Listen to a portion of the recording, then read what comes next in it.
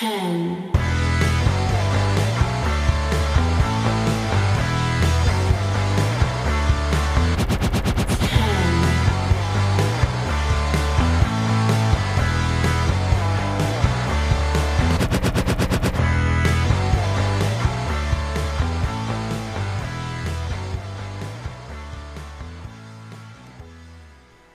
Hello and welcome. My name is Matt Mayer, aka The Implications, columnist of the Imps Adventure series on lawsofpain.net, and your Perfect 10 Wrestling host right here on Laws of Pain Radio. You can follow me on Twitter at the Damn Implicat, and today it is the official Lords of Pain Wrestle Kingdom 13 preview, and I have got a very special guest to help me run down all of the matches. Fellow Laws of Pain columnist, Sir Sam.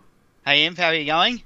I am good, and it is very early for Sam, like 8 a.m. It's not too early, not too early. I'm on holidays, so 8 a.m. is a leisurely start. I've done these podcasts at 5 in the morning, so it's a quite a night. I had time to walk down to the cafe and get a coffee for this. Well, so I've come back from a delightful lasagna. Oh, delicious, delicious. Oh.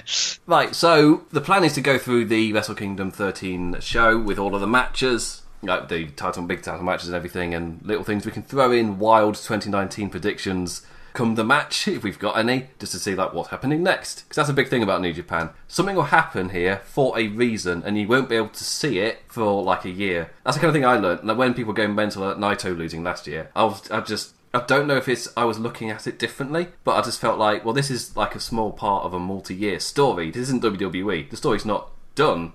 This is like a small note in it. So unless he gets injured, we're like in 2 years' time, we're back here again with this huge Megastar match. So that's the kind of thing with New Japan. However, this is also Sir Sam's first year in doing New Japan. That's not right, is it? In watching New Japan Pro Wrestling. Do I go on excursion now, or am I going out on excursion? Do I get to graduate beyond wearing black tights and? You have to. Having a shaved head. Can I grow my hair out? You've now got to hit up Rich Lato and do a little thing on Social Suplex. And then okay. Back in the, yeah, it's red shirts for our young lions. But anyway, I don't know if Rich Lato will like that. Anyway, so this is Sam's first year watching. I remember last year just hitting him up saying, do you want to do a Wrestle Kingdom show with me? and I think Sam just saying, I don't have New Japan World. Or you were thinking about it and that maybe pushed you into it, or you're going to do I think it was more like, yeah, I'm keen to watch that, but I don't know anything about it, so I don't know if you actually want me to be on this show with you. but it turns out it was quite good, because I think it was lots of people's first ever Wrestle Kingdom, so I was kind of a reflection of the people. Because it was Chris Jericho's like big thing, brought in so many Western fans that it makes sense that a lot of people jump on board at that point, whilst me jumping on board mid-2014 where there was no English translation. It's just that everything was in Japanese, including the site. So I was a bit... And the year after Okada Omega won, which I think was a lot of... That was my first exposure to New Japan. I think a lot of people, that was their first exposure to, I guess, modern New Japan, and particularly with the elite, the guys in the elite becoming very prominent, and even more prominent this year. I think it was, a lot of people were really getting on board at that point, and that's reflected in the fact that New Japan have turned record profits, doing record numbers. They're selling out Madison Square Garden, which is crazy. They're just growing stacks, and it's because of, I guess, people like me jumping on board the cultural expansion, so to speak. With I wanted to do a quick thing throughout the year, and we might as well start there at Wrestle Kingdom with Okada's legendary reign. Okada and Naito, for me, this was such a good time for people to jump on. Okada and Naito, when they walked out, they felt like superstars. So for a lot of people, they tuned in for Chris Jericho, or they tuned in for Omega. A lot of Western fans in particular, they tuned in for those people. However, Naito and Okada felt like superstars, and maybe were one of the reasons to keep them there as well. As I think I tried to point it out in my column last year, that build took 4 years. That wasn't a quick thing. That was 4 years in the making, getting to that spot. And loads of people jumped on at that point. So it's like me, my first wrestling pay-per-view I ever watched was WrestleMania 17. Kind of like a peak point. Wow. So, wow. Yeah. Yeah, just like on a VHS at my friend's house, just WrestleMania 17, and so I had somebody on, and they were just making the thing of, oh yes, it's all downhill from there. Yeah.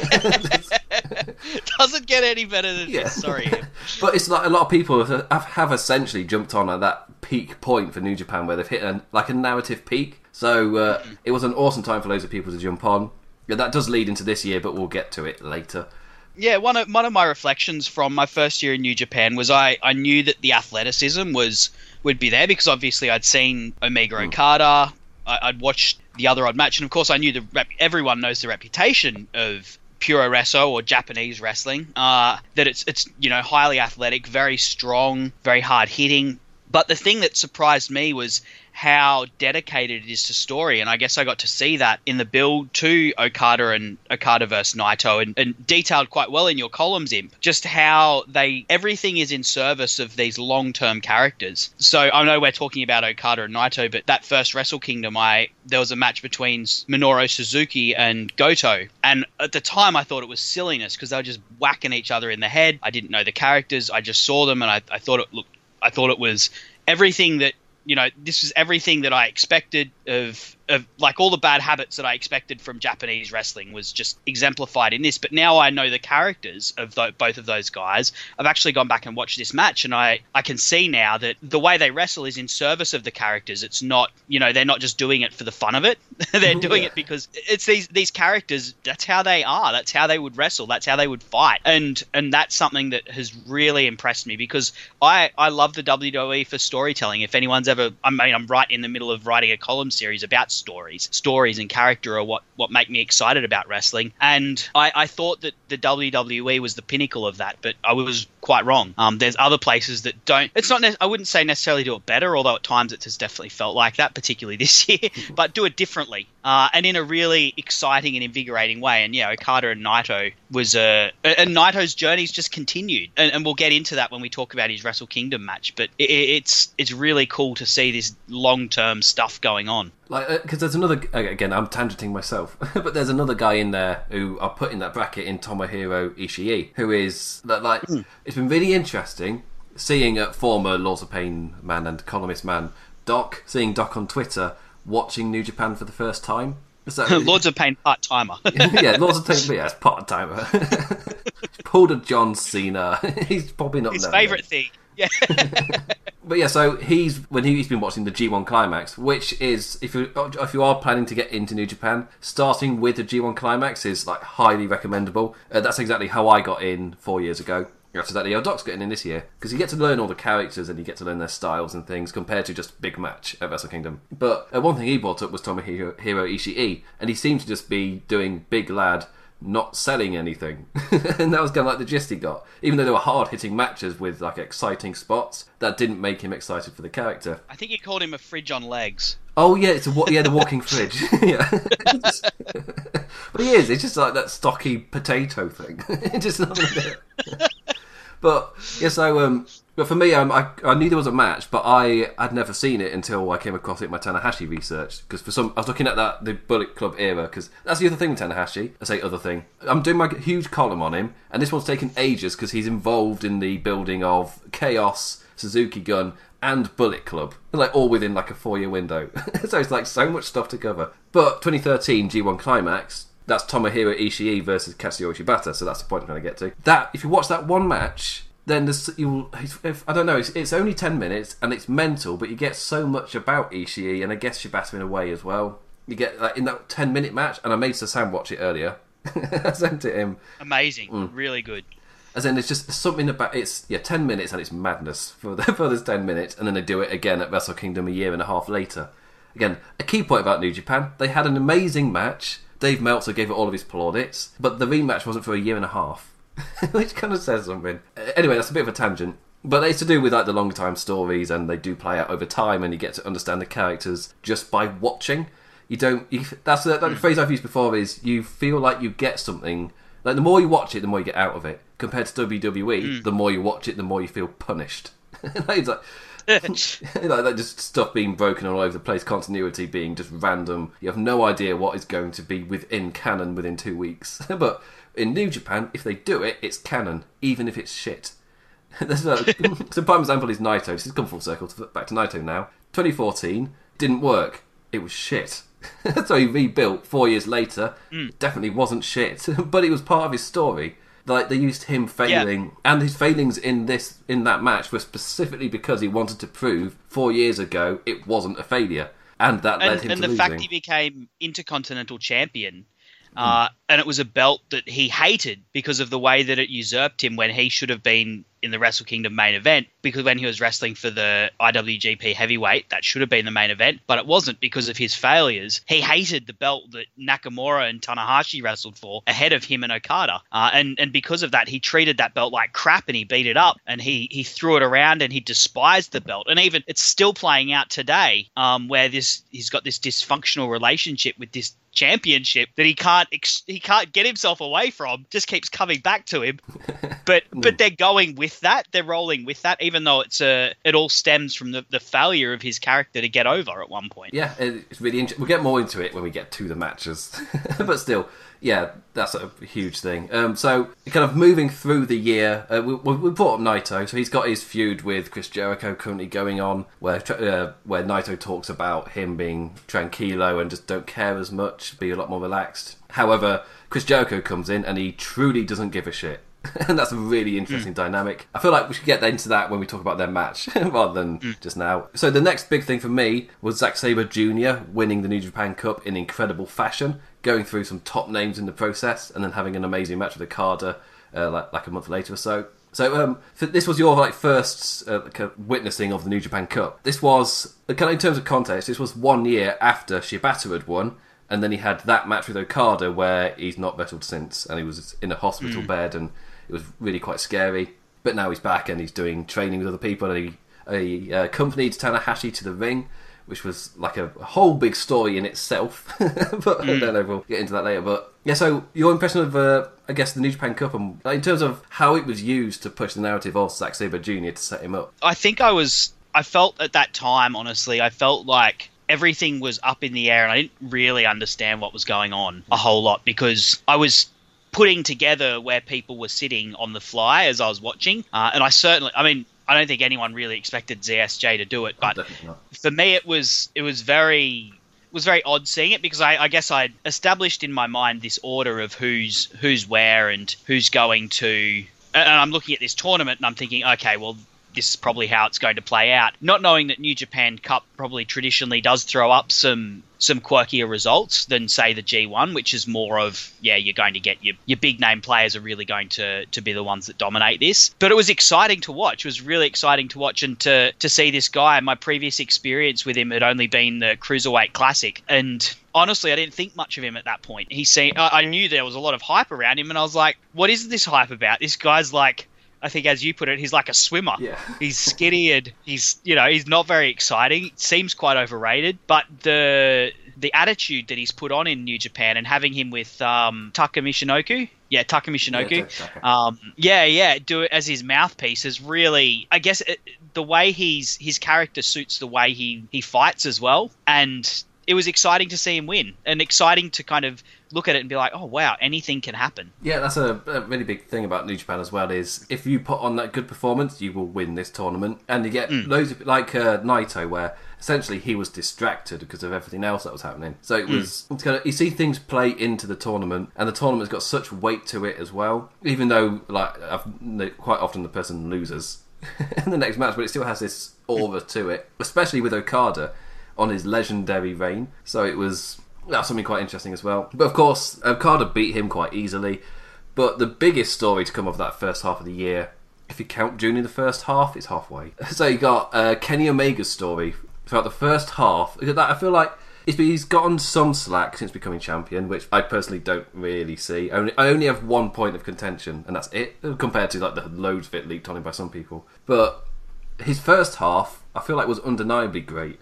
So the whole Bullet Club is fine thing was just so engaging. Excellent. So well good. Told. Excellent. And the whole Golden Lovers story, as in with the, I think someone coined it as the celebratory homosexual confetti. They got the cannons when they embraced. But that was absolutely amazing. The whole way that was portrayed, and so I'm assuming for someone like you who didn't know anything really about the Golden Lovers when that happened, but it still was so well done that you understood everything as it went down, I guess. Yeah, and there was one really amazing Twitter thread about the Golden Lovers, which kind of got me on board. The Bullet Club is fine stuff, I think, was my first thing that I really sunk my teeth into as a fan, because it was I'd seen the Okada and Omega matches. I'd been watching Being the Elite. I knew Cody obviously from seeing him in WWE, and you know, these other guys like the Young Bucks, I'd seen some stuff of them. I really enjoyed Marty Scurll's appearance at Wrestle Kingdom, and so that was the first thing I really sunk my teeth into, and it was so fun just seeing the way that they had this story play out, and had the way they teased the audience with the allegiance of everyone. And then the way that it all came back together at Dominion, of course, which I think what you're getting to with Kenny Omega winning the title, and not just winning the title, but winning back his friends with the Young Bucks, and that was almost more important to him. The fact that he embraced them before he picked up this title that meant so much to him, obviously, and he'd been working so hard for. He went to embrace his friends. But, even to kind of add on to that, he wouldn't have been able to win that match if he didn't go through the trials and tribulations that he went through, because that gave him I wrote a big column about Kenny Omega's year earlier this month, and the fact that he was able to overcome losing the first fall was in large part because of the resilience he'd built up from having to deal with, doing all this this turmoil with Cody, having his best friends, the Young Bucks, leave him, and also getting the influence of Kota Ibushi, who's much more of a laid-back kind of take it as it comes kind of guy, compared to Kenny Omega, who's very much a perfectionist and someone who would overanalyze things. If he had gone into that match without those things, I don't think he would have been able to come back after losing the first fall to Okada, and everything kind of built into the final match. Yeah. Which he won. To cut it short, because it is an hour, over an hour and 10, 15 long. He ended up winning, and as Sam's already said, lifting up the title. Of course, we talk about small narrative things. The thing that I pointed out, and then Sir Sammy watched it and was like, "Oh my god, you're right." But when the Young Bucks lifted up Kenny Omega before helping, Kota Ibushi gives that IWGP title a good eye, Google. Gives it a right look. just amazing foreshadowing. I like stuff like that where it's that you can show it on the replays or the VTRs later.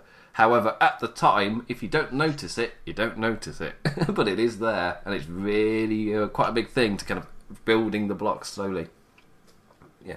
And Kenny Omega was the one that cost Kota Ibushi that title years ago, when Ibushi was wrestling AJ Styles for it. Yes, going to push him off the ropes and he can't do it, and he just ends up distracting him, and it costs him anyway. So was enough. An amazing counter by AJ. From that's the Phoenix splash, and he catches him into the thing. What's it? It's finished at Styles Clash. That's it. Yeah, Phoenix Splash Styles catches Clash. Him from the Phoenix Splash into a Styles Clash. Like, holy shit, that was amazing.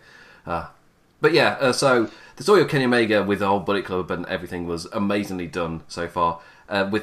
Shortly after that was the split with the Tongans defining their Bullet Club thing, and eventually it's one of those things where it was a bit confusing for a while, but I think the G1 really helped kind of cement the position of everybody. And afterward, like at the time covering it, I did get that feeling of, oh right, here's another Bullet Club match. Just it's like, all right, get ready for brawls to the outside and random punching and lots of crowd taunting. It's just like by the 15th night, I was kind of like, oh, I get the message, guys. It's fine. But afterwards, it did help because you had the whole landscape of the Elite and the Bullet Club. They figured it out. The G1 gave them time to figure out the landscape of everything, and it all made sense by the end of it. Where you got the Bullet Club, which is Jay White's thing. Oh, that happened. The Jay White turn. That's quite a big thing. But yeah, so you got the whole Bullet Club now with Jay White, which is a whole huge heel stable, just like it was back in the day, compared to the Elite, which has become its own popular, more of a babyface kind of thing. But even though they're kind of heel-like characters, they're heel-like characters that you want to cheer, or they are pretty much flat-out babyfaces, like, I guess, the Young Bucks in a way, or Kenny Omega. Compared to the Bullet Club, where they're heels, they're flat out heels, they're going to cheat, and they're going to hate them. They're like the Finn Balor era of Bullet Club heels, where it is lots of swearing, lots of cheating and interference, and that kind of thing. So, yeah. So the landscape's figured itself out after that, but it did change the landscape. And of course, as I brought up, Jay White costing Okada... No, he cost... I can't remember the order. There was an Okada... Oh, Okada versus Tanahashi. That was bloody it. And Tanahashi put his G1 briefcase, which we'll get to in a second. He put his G1 briefcase on the line, and then Jay White ended up costing Okada after the match, or during the match, or something.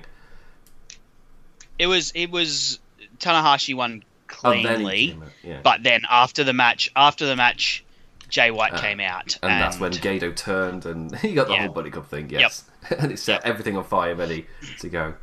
But yeah, so before that, a quick note about the junior scene, which we'll get to when we talk about the match at Wrestle Kingdom. But Hiromu Takahashi won Best of the Super Juniors, then he won the championship, and then he broke his neck in his first match whilst defending in the US against Dragon Lee, which is, it's kind of sad, and you don't know... And continued the match. Oh my God. After breaking his neck, he kept wrestling to finish the match. Yeah, I only know of Taz that did that, and I guess Kurt Angle, in a way, like where he won the gold medal with a broken freaking neck. So yeah, I didn't even try an American accent then. I just emphasised my own voice. But yeah, so obviously wishing Hiromu a speedy recovery. Still, apparently things seem to be going fine, but you don't know what kind of style he'll be able to wrestle when he returns. Because look what it did to Steve Austin, what it did to Taz.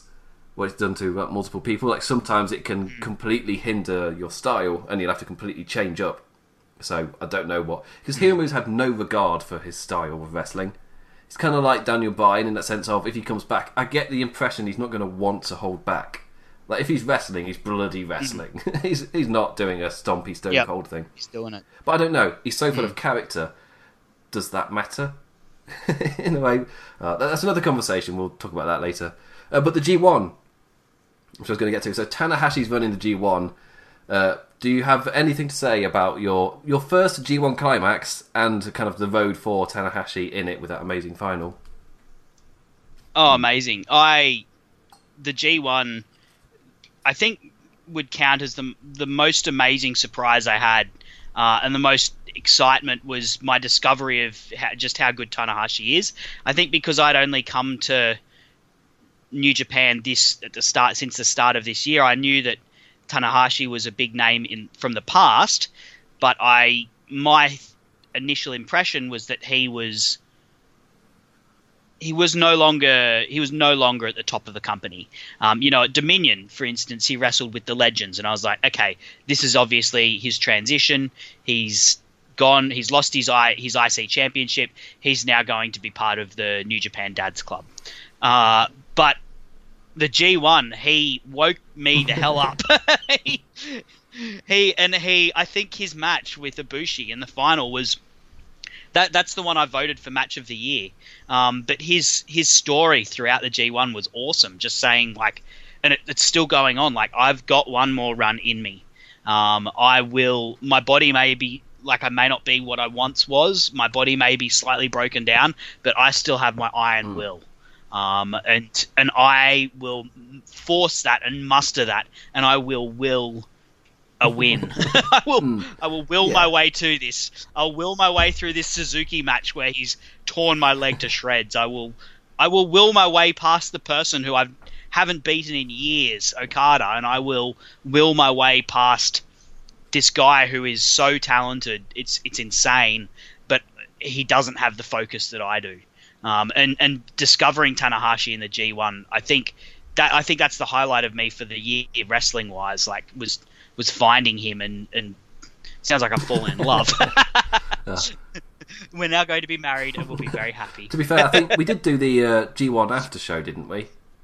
Yeah. I just remember just like the entire time just thinking like, oh, got that moment where Ibushi is hitting Tanahashi and he's constantly calling him on for the next shot and kind of corners him whilst he's doing it. It's just like, I put that up on Twitter a couple of days, maybe a couple of weeks ago, where Ibushi backs him into a corner, and it's like Ibushi is standing over him.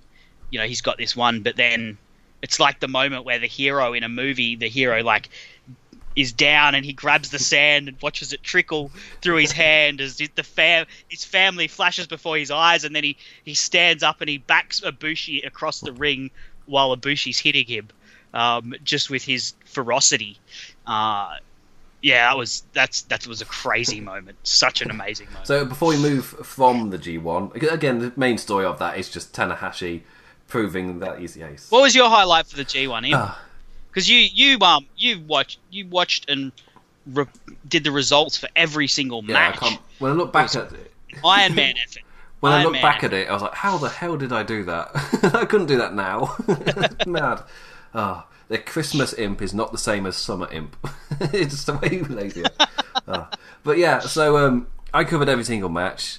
So it's kind of weird. For me, I enjoyed the stuff that was different from the normal and kind of like a break from stuff.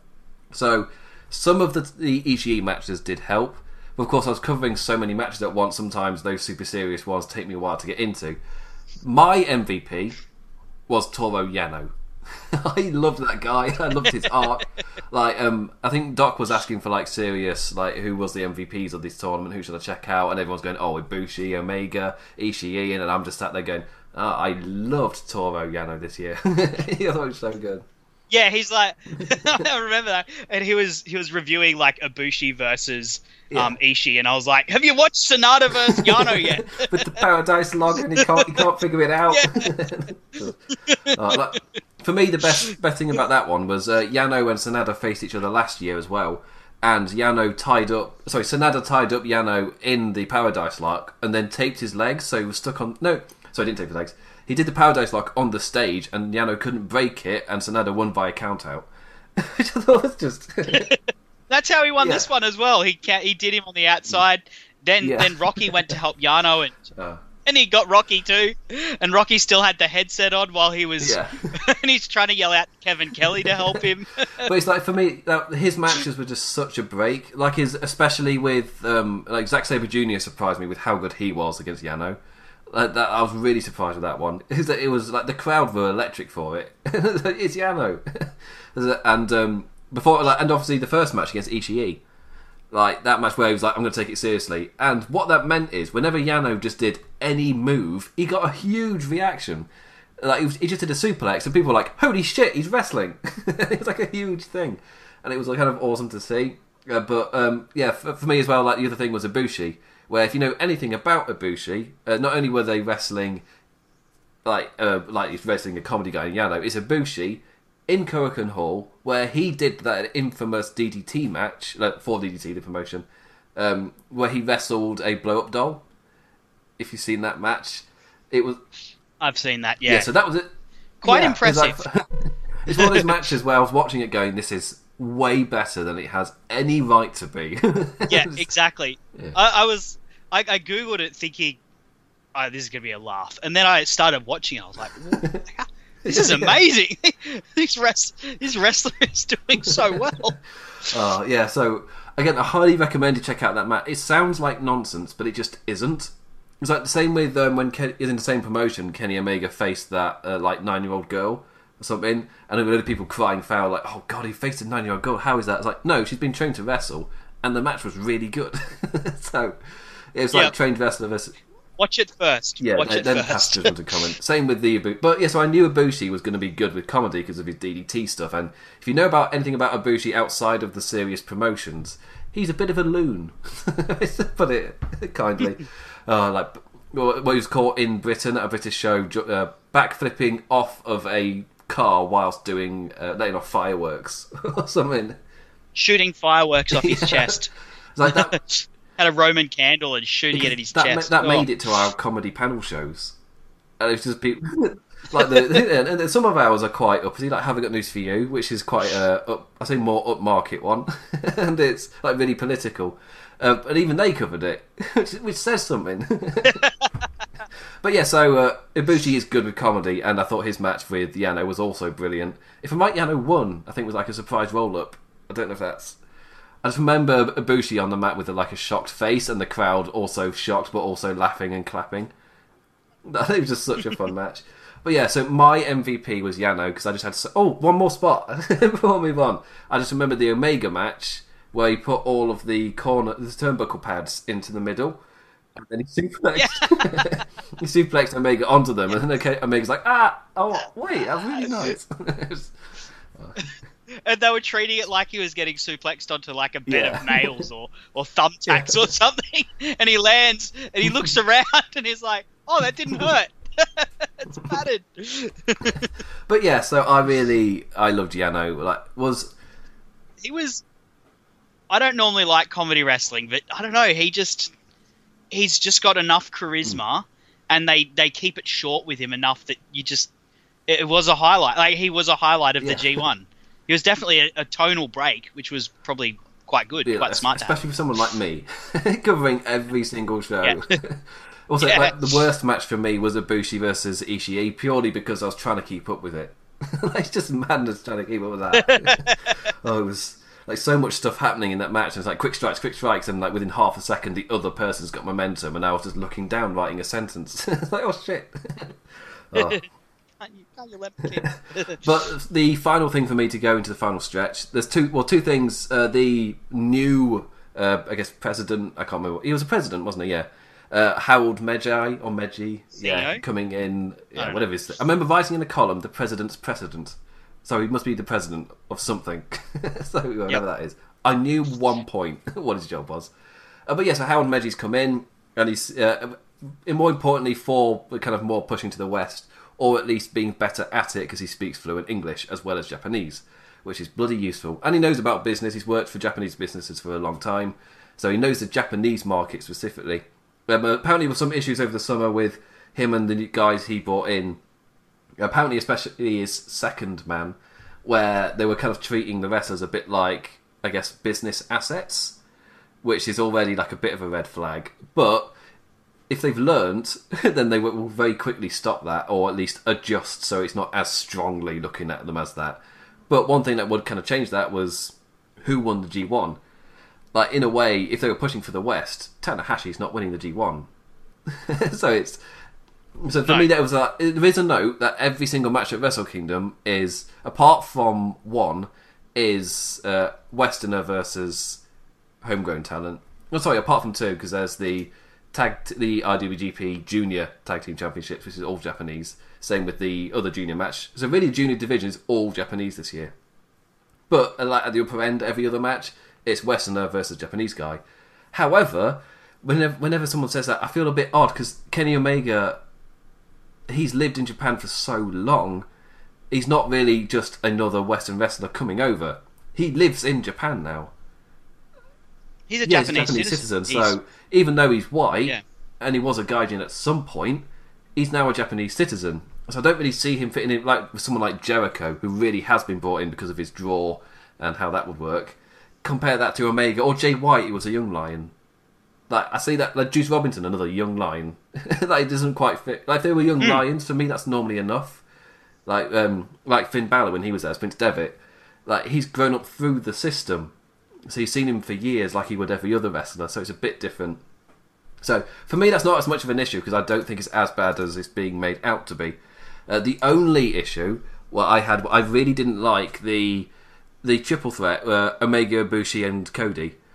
I thought I'd love that match, and then I watched it and was like, oh, I guess it was fine. But I do like, though, how that, again, it's them using something that didn't quite hit and feeding it into the narrative, because when Tanahashi won the G1, he kind of, like, it's been fed into the story of Tanahashi saying that wasn't Japanese wrestling, that was not the New Japan way, that was not any fighting spirit or whatever, and after the match they were shaking hands like, what the hell's going on there? I really like that feeding into Tanahashi's character. Like him not liking this kind of vision for the Japanese wrestling that Kenny Omega's got. I like that, because then you got two opposing sides in a way. I think I said before, I would have preferred if they went for a slightly different angle, where like Tanahashi wanted Ibushi, and he said this publicly last year, that he wanted Ibushi to be the third musketeer, and Kenny Omega's like, well, I'm here, I'm at the top end, I'd say I'm a musketeer, and Tanahashi goes, no, I want Ibushi. I like that, but so the story of Kenny Omega proving himself to Tanahashi that he is worthy of being that spot, but then Tanahashi going no. But they focused a bit too much on the ideology. Yes, that's my only negative, but they've worked it into the narrative, so therefore I'm fine with it now. Which is an odd thing for an end-of-year reflection kind of thing, but that's just really how I feel. And I really like Tanahashi's kind of rise. Like, do you think there's any issue with the West, New Japan becoming even more Western? I'm probably not a good person to ask, because I mean, part of the reason I'm now watching New Japan is because it has become more Western. I don't have the love of it from 2011 when the walls were closing in on it, or I wasn't there at that point. My first New Japan match was Omega versus Okada, and Omega has been the first wrestler that I kind of latched onto and was like, this is my guy in New Japan. So I'm probably a bad person to ask. I think it's great for the company. I mean, the company's only going to get bigger. I guess some people would say that bigger does not equal better. And there is an aspect of the internet wrestling community, I think, that does resent success. And it's the same in music as well. When you get into something and it becomes really successful, there's a natural blowback against it. And I mean, I feel like Seth Rollins has felt that in the towards the end of this year. He has had an amazing year, but because it's been going on for so long, there's now a bit of blowback against him. To bring a WWE comparison in, and I'm tallying the LOP Wrestler of the Year votes, and in my mind, there's really only two options, and one of the, I don't want to get too deeply into WWE, but basically, I'm extremely surprised at how poorly Seth Rollins is doing in that vote. Just I guess spoil something. He's not going to be winning Wrestler of the Year for Lords of Pain, but not even. I kind of expected that a little bit, but he's doing extremely poorly. Whereas I would have said up until September almost, there was one person in the conversation and one person only, and that was him. And I feel like the same thing is happening with kind of the Elite and New Japan in general. It is becoming more popular. It is growing. There's a growing fan base for it, and I think there's some people who are original fans of it that are, I guess, worried about the change that could mean, because it would mean, Kenny Omega is a very different wrestler to Hiroshi Tanahashi, and the way they want to go is they do want to change the company. They want to have more, I guess, be based more in the States and Japan as opposed to just being in Japan with maybe like a real cult niche following in the States. And they're really going after becoming the second biggest wrestling company in the world, and that will involve certain trade-offs. And I think there are some people that are somewhat justifiably concerned about those trade-offs, because I mean, the wrestling history is littered with promotions that failed spectacularly to try and capture that that feeling. And look at what happened to TNA when they brought in Hulk Hogan and Eric Bischoff. Arguably, they are only just starting to really recover from that. And I guess people are concerned that could be what's in store for New Japan if they are trying to become too Western, if they don't stick to what got them to this point. Yeah, it's an odd thing where people checked it out because of the Westernism thing. However, there's also the kind of gatekeeping of, well, we don't want it too Western, we need to keep it as Japanese as possible. But what's bringing in more people is also the Western thing, but we don't want that because that's not the same thing. It's like, well, which one would you prefer? Less people... Yeah. I mean, to use one example, like English commentators, for example, I believe only this year have they really been prominent at all. And I love the fact that there's English commentators. Watching past matches without English commentary, honestly, it's a hindrance. I think commentators are a really important part, but there's some people who don't like that. Some people who I've seen would want to just have more Japanese commentary. No, I can understand where they're coming from, but I don't know. I'm not worried at the moment about what's happening. One big example I'll give is when loads of people were jumping on for last year's Wrestle Kingdom. One of the people who was getting help from Twitter was Tito. He was giving it a go. He ended up not really liking it. But one of the things that he brought up was he didn't trust the site because it was in Japanese, which is a little bit xenophobic. However, it makes a bit more sense into why they're westernising themselves like they are. Because there are people who, if they can't understand it, they won't trust it. You're giving them your credit card numbers. Like I work in a bank. If someone talked to me about that, I'd be like, you should probably be careful. Maybe use a prepaid money card or something. So when I signed up to New Japan, I had to copy over, because again I signed up earlier, well then I probably should have done. But when I copied over the stuff into Google Translate to figure out what it was they were asking me to do, because there wasn't a hairy wrestling fan guide to signing up back then, which is a little shout out to hairy wrestling fan. But and I was just. But of course, by then, to me, the site had become a lot more westernised. With a click of a button, you could understand everything, and the UI was so much better. The search function actually found stuff. If you typed anything in English when I first signed up, nothing came up. It's like, sorry, no results. Which, to compare that to now, you just search for them, and you search Tanahashi, and every single thing with Tanahashi comes up, which has been very useful for me. My huge column, but yeah, I think while the matches are still very much in that Puroresu style, and honestly, I think that the WWE is the Western wrestling companies are the ones that are chasing New Japan and copying New Japan. Yeah. While the matches stay the same, the alarm bells are not ringing for me, at least. And me neither. I'm perfectly fine. I did say I didn't like that one match, but for me that's like a footnote and you can learn from it. It's not like this is the direction we are going. It's not like that at all. Triple threats are extremely rare. Ladder matches even rarer. It's just that's the thing that never happened. It was meant to be in 2016 during Omega's kind of rise to the top when he was with the Intercontinental Championship scene. He was meant to face Tanahashi in a ladder match in a very similar tale that's happening now. Just Omega bringing in kind of a Western thing, which isn't really in Puroresu, or specifically New Japan, and Tanahashi putting his title on the line in that match. Unfortunately, Tanahashi got injured. That's when he had his big elbow injury. He was out for ages. Or he wrestled the G1 with an injured elbow, and it's just like, what are you doing, Tanner? Why? You need surgery.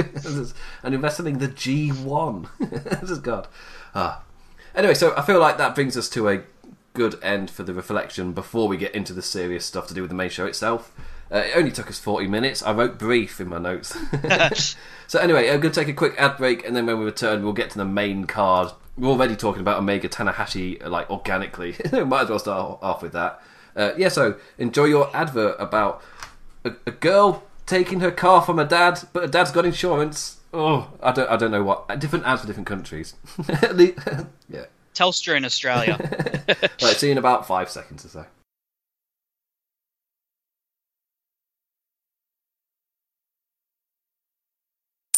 And welcome back, everybody. I don't know why I did that. I was mid-stretch, and for some reason that made me a lot camper. I don't know why.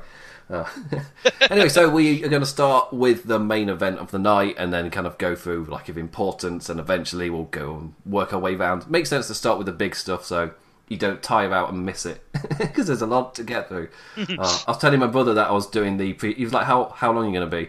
I was like, I'm doing the preview for the New Japan. You remember that thing I watched last year? What, the January 4th thing? Yeah. Oh, that was 6 hours. Yup. It might take a while.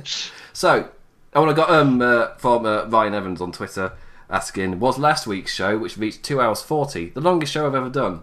No, because there's this week. No, I've gone to 3 hours before. Right on the dot. It's just... Yes. So, no, 3 hours is my longest. But I can go longer, but I don't recommend it. Because people get bored. I will say, there's one... there's one person I actually 100% agreed with when he started his podcast. When Simon Miller started his podcast, he said, always leave them wanting more. And I was like, actually, I 100% agree with that. That's why I'm going to do 2.5-hour podcasts. People will be bored of me. Agreeing with it doesn't mean I'm doing it. I've just got too much to say. Right, it didn't help that last week Byrne turned up 1 hour into the show. You really made me laugh with your tweet because they're asking me, are you saying Bobby Lee Lashley or are you saying Bobby Lee Lashley? Yeah. No, it's spelled in my notes as Bobby. Yeah, Bobby Lee. Bobby Lee Lashley. Byrne was laughing when he read that. So anyway, gone a bit off topic.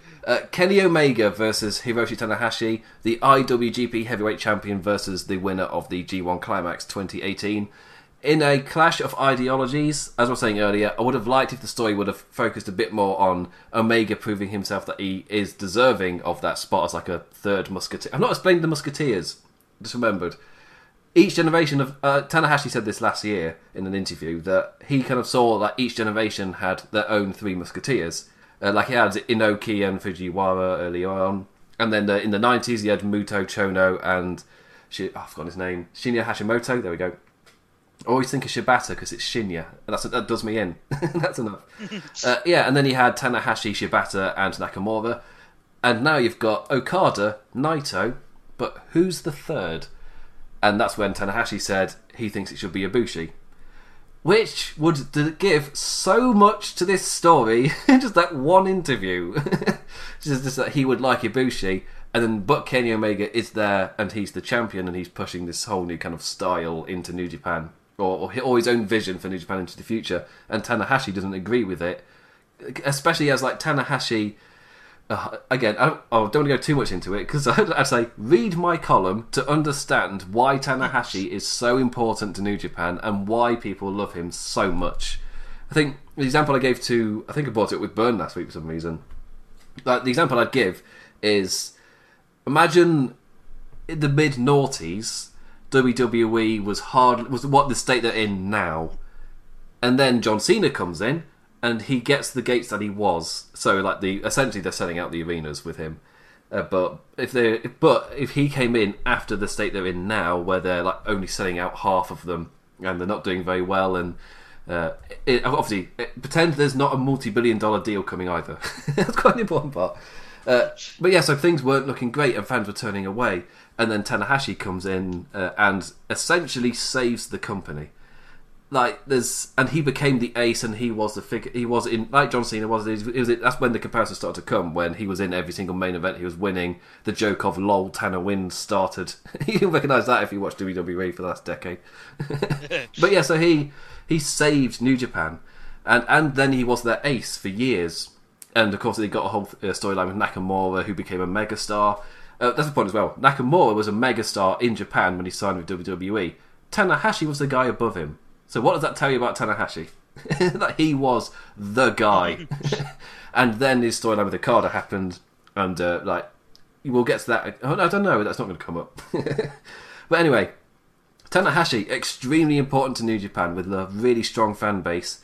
Omega's coming in pushing this new ideology, and Tanahashi is kind of fine with the way it is, and he wants to keep it the way it is, or kind of beliefs that he had when he saved the promotion. Well, so as this new guy coming in wanted to take it in a completely different direction.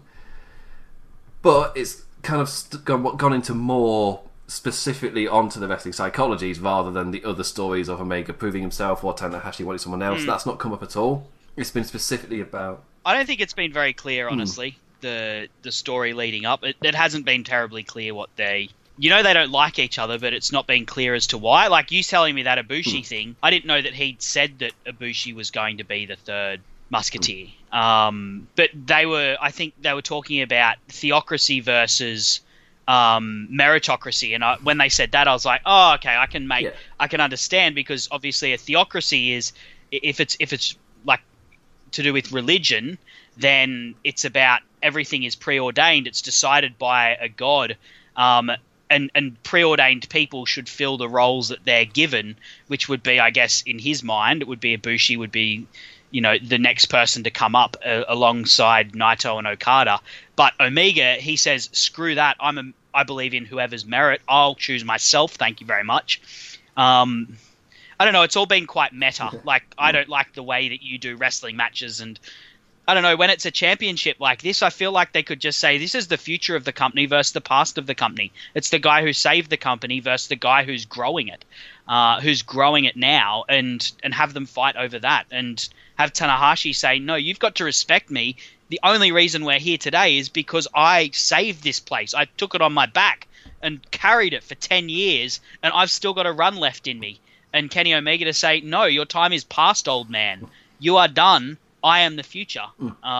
That's I don't know. I feel like that would be so much clearer, and that's essentially what they're getting at. But you just need, like, I understand it because I've got a uni degree in philosophy, like where I did philosophy and ethics classes, and you shouldn't need that to understand a pro wrestling story. Like they have, they have each done interviews on New Japan. So if, on the English New Japan site, which I think is NJPW 1972, I think that's what it's called, and on there are interviews fully translated into English by Omega and by Tanahashi. And Omega does say a lot of the things similar to there, but in a way where it feels like he's totally healing it up with these kind of old man kind of things. As in, they know that the Tokyo Dome is going to cheer for Tanahashi over Omega, so they're playing into it with at these last kind of things. So, I'm expecting Kenny Omega to win. So this is meant to be like a prediction thing for this. So my prediction is Kenny Omega wins this one, and Tanahashi does show him respect afterwards. Because again, in Tanahashi's record-breaking reign, that was a key part of it, was his opponents either showing him respect, or then towards the end Tanahashi showed them respect. I feel like this is going to be a respect-winning match for Omega, rather than a Tanahashi guarding his land for the gazillionth time. I would probably agree with you there. I mean, there's the small wrinkle of this all elite pro wrestling thing that no one. I mean, we're recording this. For me, it's the 31st of December. For you, Imp, it's the 30th. You know, the Bucks calendar is that alarm clock is due to tick over. You know, in a few days' time, and it could be quite, we don't know what their relationship with New Japan's going to be, and we don't know what Kenny Omega's relationship with it's going to be. So this could be a way for them to take the championship off Omega, given that he's going to be having a reduced role because he's going to have more of a role in this new All Elite Pro Wrestling. Or it could be, as the logical, all things being, assuming the status quo would remain, in terms of the way that they're going to be interacting and what Kenny's status with New Japan is, you're dead right. I think that, it doesn't make sense for the past to beat the future. And it makes sense for Tanahashi to, I guess, pass that on to Omega because he's done it for Okada. I believe he's done it for Naito. Has he done it for Naito? No, he beat Naito for the IC strap, but I imagine there'll be a time where he'll do it for Naito. Well, last year. And this should... the year before, sorry. Tanahashi faced Naito in 2017. And Naito won. Yep, there you go. He's done it for Naito. I think. Yep. And Omega's... Obviously, he is the future. I'm watching you... We talked about that Western expansion. None of that would be happening if it wasn't for Kenny Omega. And I think having Tanahashi give him the nod is an important part of that lineage of who the big guys in the company are, who the big name in the company is. And, as I said, it's the Kenny Omega, he beat the present in Okada to take the belt, and now he's got to beat the past to truly take his place at the top of the company. Yeah, and I really like where that is going. And to kind of lead into the next thing, I've got a wild 2019... I don't know if I need an alarm to go, wild prediction. I never got to it. But my wild prediction for 2019, coming off of this match, is in 2019, Naito beats Omega. So that is my prediction. Either in 2019, either in the G1, or all the way at Wrestle Kingdom next year or something. I'm expecting Naito to win. and beat Omega. So that feels like where it's organically going, especially with Omega bringing up Naito in interviews where he's not facing Naito, but he brings him up as an example of somebody who works in Japan but not outside Japan. Which I feel like they're building the blocks already, so it feels really organic when Naito has finished his rebuilding year and he's ready to go again. Yeah, it makes sense that he'd face Omega and win as well. Yeah, well, given where his story, I imagine we're both predicting his story is heading against Chris Jericho, it would make a lot of sense for him to be the guy that beats him. My thought was that Ibushi will be the one that beats Omega. I feel like that will require a longer reign because they tell their stories so... And then they're really good, but they tell them really slowly and often really subtly. So, like, a thought ran through my head, like, is Ibushi on first because he's walking out at the end to challenge Omega? Or something weird like that? Or is he going to help one of them or something? Or, I don't know, does Ibushi have to choose his alliance? Or choose that moment to really step up or something? I don't know. Or is he just at the start of the show for an amazing opener to not steal away from the matches later on? It'd be so mental. Well, and what's going to be the New Year's Dash crazy moment? You know, we've had Omega take out Styles. We had Jericho take out Naito last year. I saw them. You know, what's going to be the crazy moment? Wilfred from the Wilfred Watchers podcast asked that question on Twitter, and it was just that thing of, like, the thing I love about New Year's Dash is you really don't know anything can happen. Like, what was telling you Jericho was going to attack Naito? Like, there was nothing. It just happened. You're like, holy shit. But I think in the year before, Suzuki Gun returned. So it's just like, again, there's no signs for outside invasion. It's just kind of, especially as a Western fan who's not going to hear any of the Japanese rumours because I don't speak Japanese. Therefore, that amazing thing of, I had to research the story for the old Tanner matches because, surprise, surprise, the Japanese commentators are speaking Japanese. So I can't understand them. What? But so I don't get a lot of the hints, obviously, if they're not within the commentary kind of world or anything. If they don't directly tell me, and it's not a visual thing either, I'm not going to know about any rumours or anything. So it comes as a complete shock and surprise. But there's some interesting responses, but it's so unpredictable, and that's kind of what I love about New Year's Dash. Like, the first one I watched, I'm pretty certain nothing happened. But they've set themselves up now. So with Suzuki Gun and then Jericho and all the stuff that happened on the last one as well. Jay White, he didn't have a faction going into that show. Which is weird to think about. Oh yeah, that's right. And Omega offered him the Bullet Club shirt and he threw it back at Omega and joined Chaos. Yeah, to which had everybody going, well, I thought he's like a lone wolf character. Why is he joining Chaos? Oh, and now we know that's why he's joining Chaos. A year-long arc to get you to Okada White. And that started the Omega, or restarted the Omega Roadstar. Oh, man. We're getting way off topic. New Year's Dash, the day after Wrestle Kingdom, so January 5th. It works bloody well. So, so I think we've all organically moved on from Omega Tanahashi. Jericho Naito. So we've already talked about this a little bit, and we've already given our predictions by accident. We're like really casually, just been conversation. But again, both of us saying that Naito's going to win. Again, this whole year has felt like a year-long arc of Naito. I think you put it really well. I've already stolen it in this show, but Naito, the guy who preaches not caring as much. Again, Omega actually addressed it really well. It might have been in the conference call for AXS TV, which is why when I reference it, no one's got any idea what I'm on about. That's what I keep forgetting.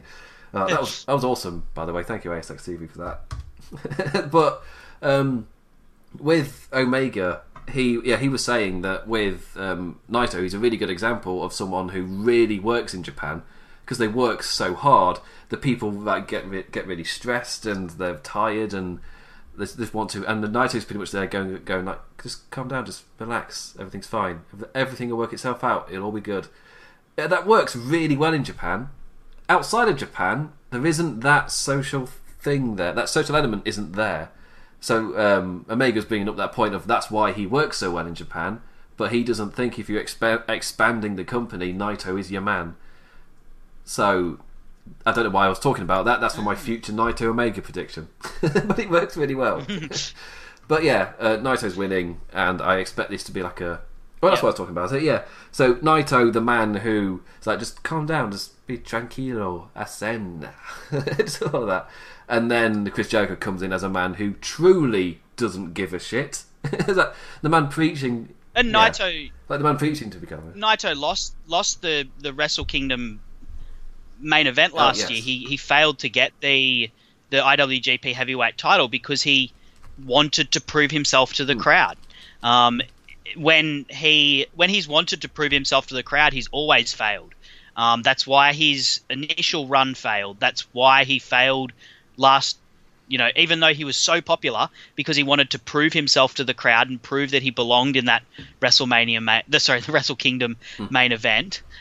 He lost to Okada, and when he doesn't care, he, as he did when he first came back, that's when he strives. That's when he does best. And he's now against Chris Jericho, who is a guy who truly doesn't care about anything and just wants to. He's burnt out. I think I've said it before, but he's the character Judas in his song. He will drag you down and sell you out. You got to he's this bitter, burnt out wrestler that spent years in a machine just being ground, having the life ground out of him, and he's jealous and envious of the freedom that guys like Omega and the spirit that guys like Omega and Naito get to show, and so he doesn't care what the crowd think. He couldn't. In fact, he wants them to hate him because he hates them, and he does not care. And he's kind of teaching Naito, you have to learn to truly not care. If you're going to beat me, you're going to have to not care what the crowd is, because I will beat the crap out of you. I watched their match at Dominion in preparation for this, and I really liked the match between him and Omega, but the match at Dominion with Naito is far more gritty and far more brutal, way less of a spectacle than the Omega match, and far more chaotic. It felt like a genuine fight. Naito was for the majority of the time, Naito was still in his walkout suit. He was wearing a white suit, and he was still in his walkout suit. And so I think him beating Jericho here is going to be part of that broader arc where he learns not to care, truly not to care, and to truly remain tranquilo about how people feel about him. Yeah, totally agree. Yes, you hear me do a gulp of... I can't breathe good because I just finished my Magnus. But yeah... totally agree. For me, the thing that's worked really well with this rivalry was Chris Jericho's ability to just do whatever he wants, be that within New Japan or appearing on Raw 25, then appearing in the Greatest Royal Rumble, and then 1 month after that he won the Intercontinental Championship in that match you were just talking about. So just that, when he attacked Naito, the talk at the time was just, he must be done then because he's back in WWE. No, he's truly free to do whatever the hell he likes. And that was, so that really gave a different feel to this. Like, I've seen some criticism lately of Jericho dressing up and attacking somebody. There's not much substance to that, but no, I love the fact that he truly doesn't give a crap. He gets to do whatever he wants, and him appearing for WWE even helps that.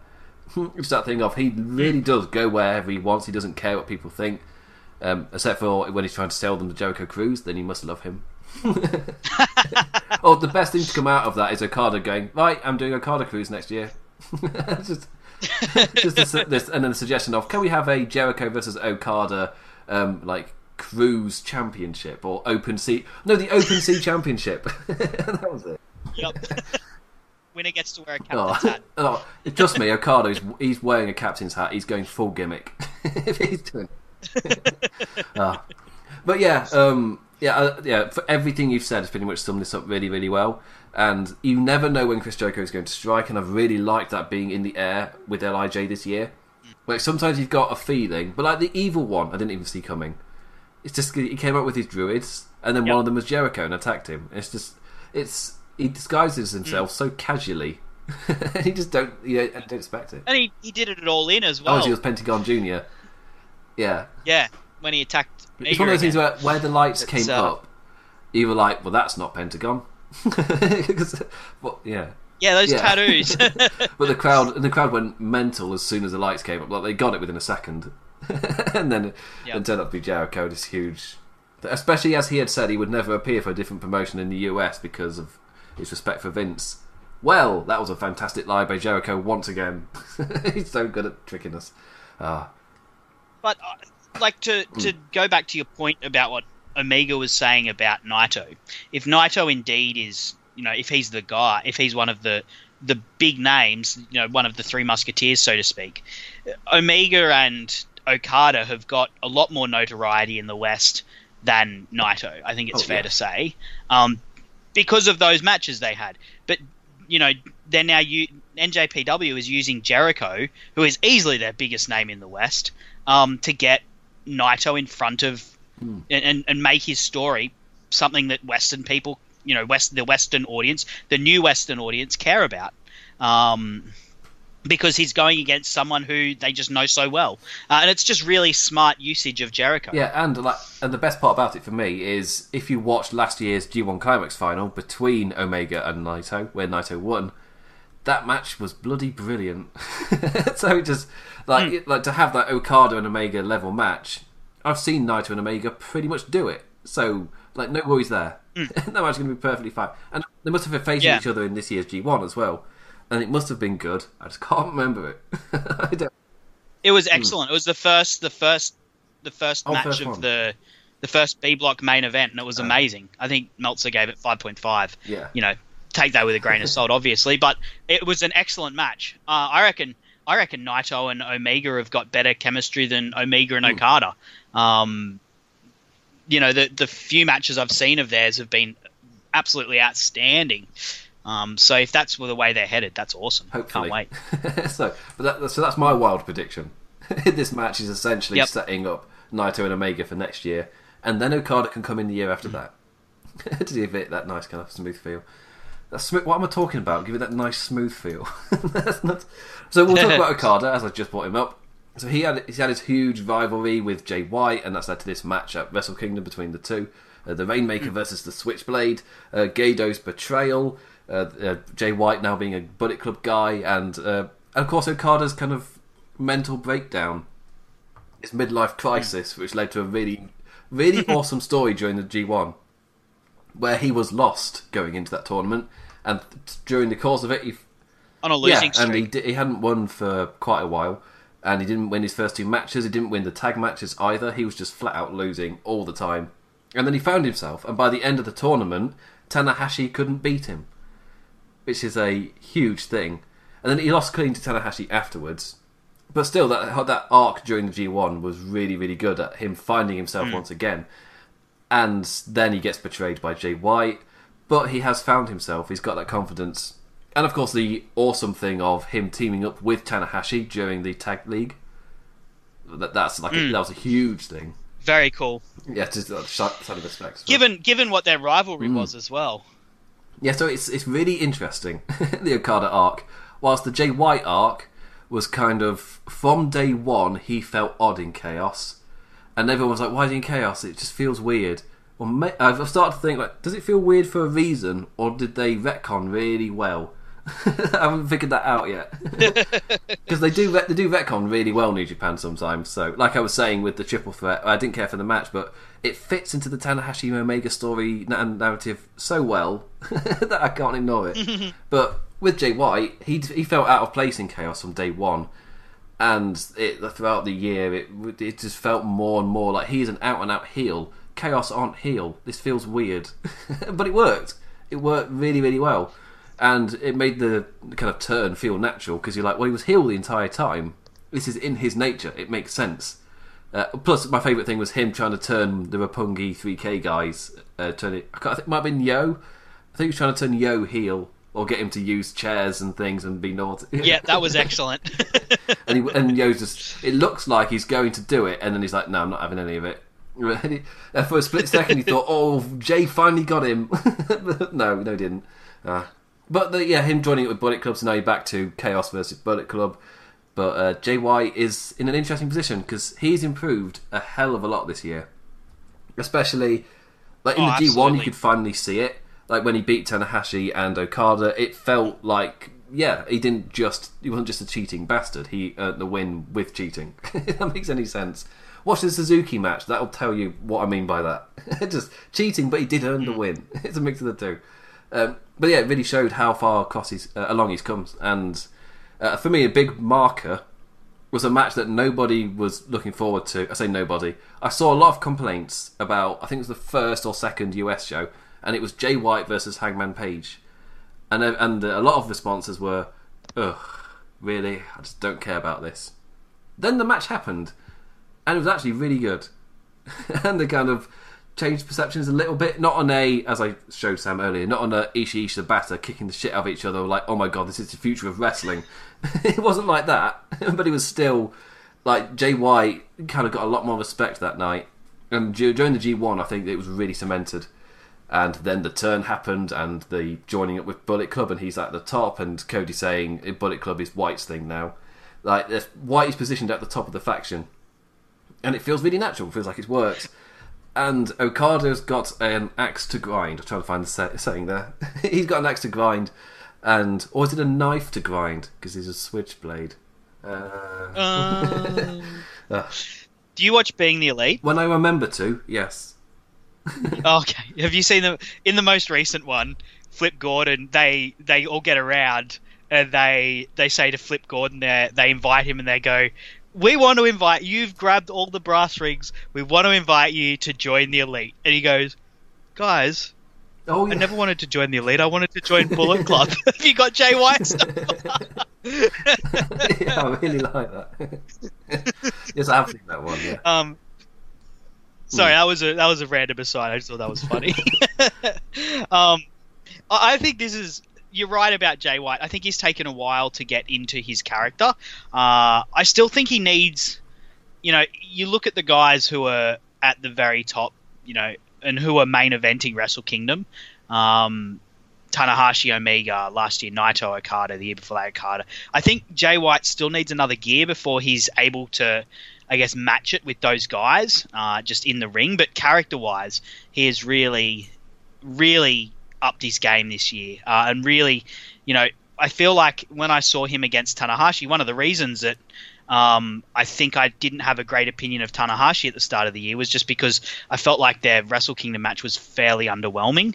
And I don't think I was the only person that felt that way. But this year, he feels completely, it feels completely natural that he is facing the current ace of New Japan, Kazuchika Okada, at Wrestle Kingdom for, in this blood feud, essentially. Yeah, like compare that to last year with Tanahashi, where it was kind of like this guy's come in and it's like, well, I know sometimes they do this, and it's not going to be the main event, so I guess it's kind of fine. And yeah, the odd thing was, it didn't feel like Switchblade could win, but it also felt like, what's the point of it if he loses? Will that damage him? And the answer was kind of, like, he didn't have a character, so what was there to damage? I guess is one way to look at it. Yeah. They'd not built him up at all, except for like the promos, and he turned up, and he was like, "Hey, up 10, I'm going to beat you." And Dan was like, "No." I can't remember exactly what happened. I'm paraphrasing a little bit. But, yeah, so, I felt he didn't know his character, especially if you watch his mannerisms. Like, if you watch his entrance to the Wrestle Kingdom last year, and just, like, after the G1, like his more recent stuff, like, you can see how well he's figured it out. He's found his character. And over the course of this year, I think the thing that's improved the most is him figuring out his character.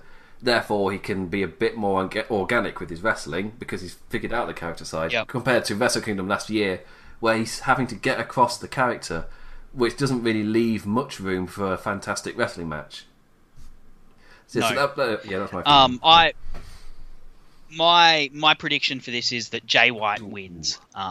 And this is going to be a huge win for him going forward. And my wild prediction for next year is that he'll have a big IC run. He will have a big run with that white strap. I initially put down heavyweight, and then I was like, I might dial that back a tad.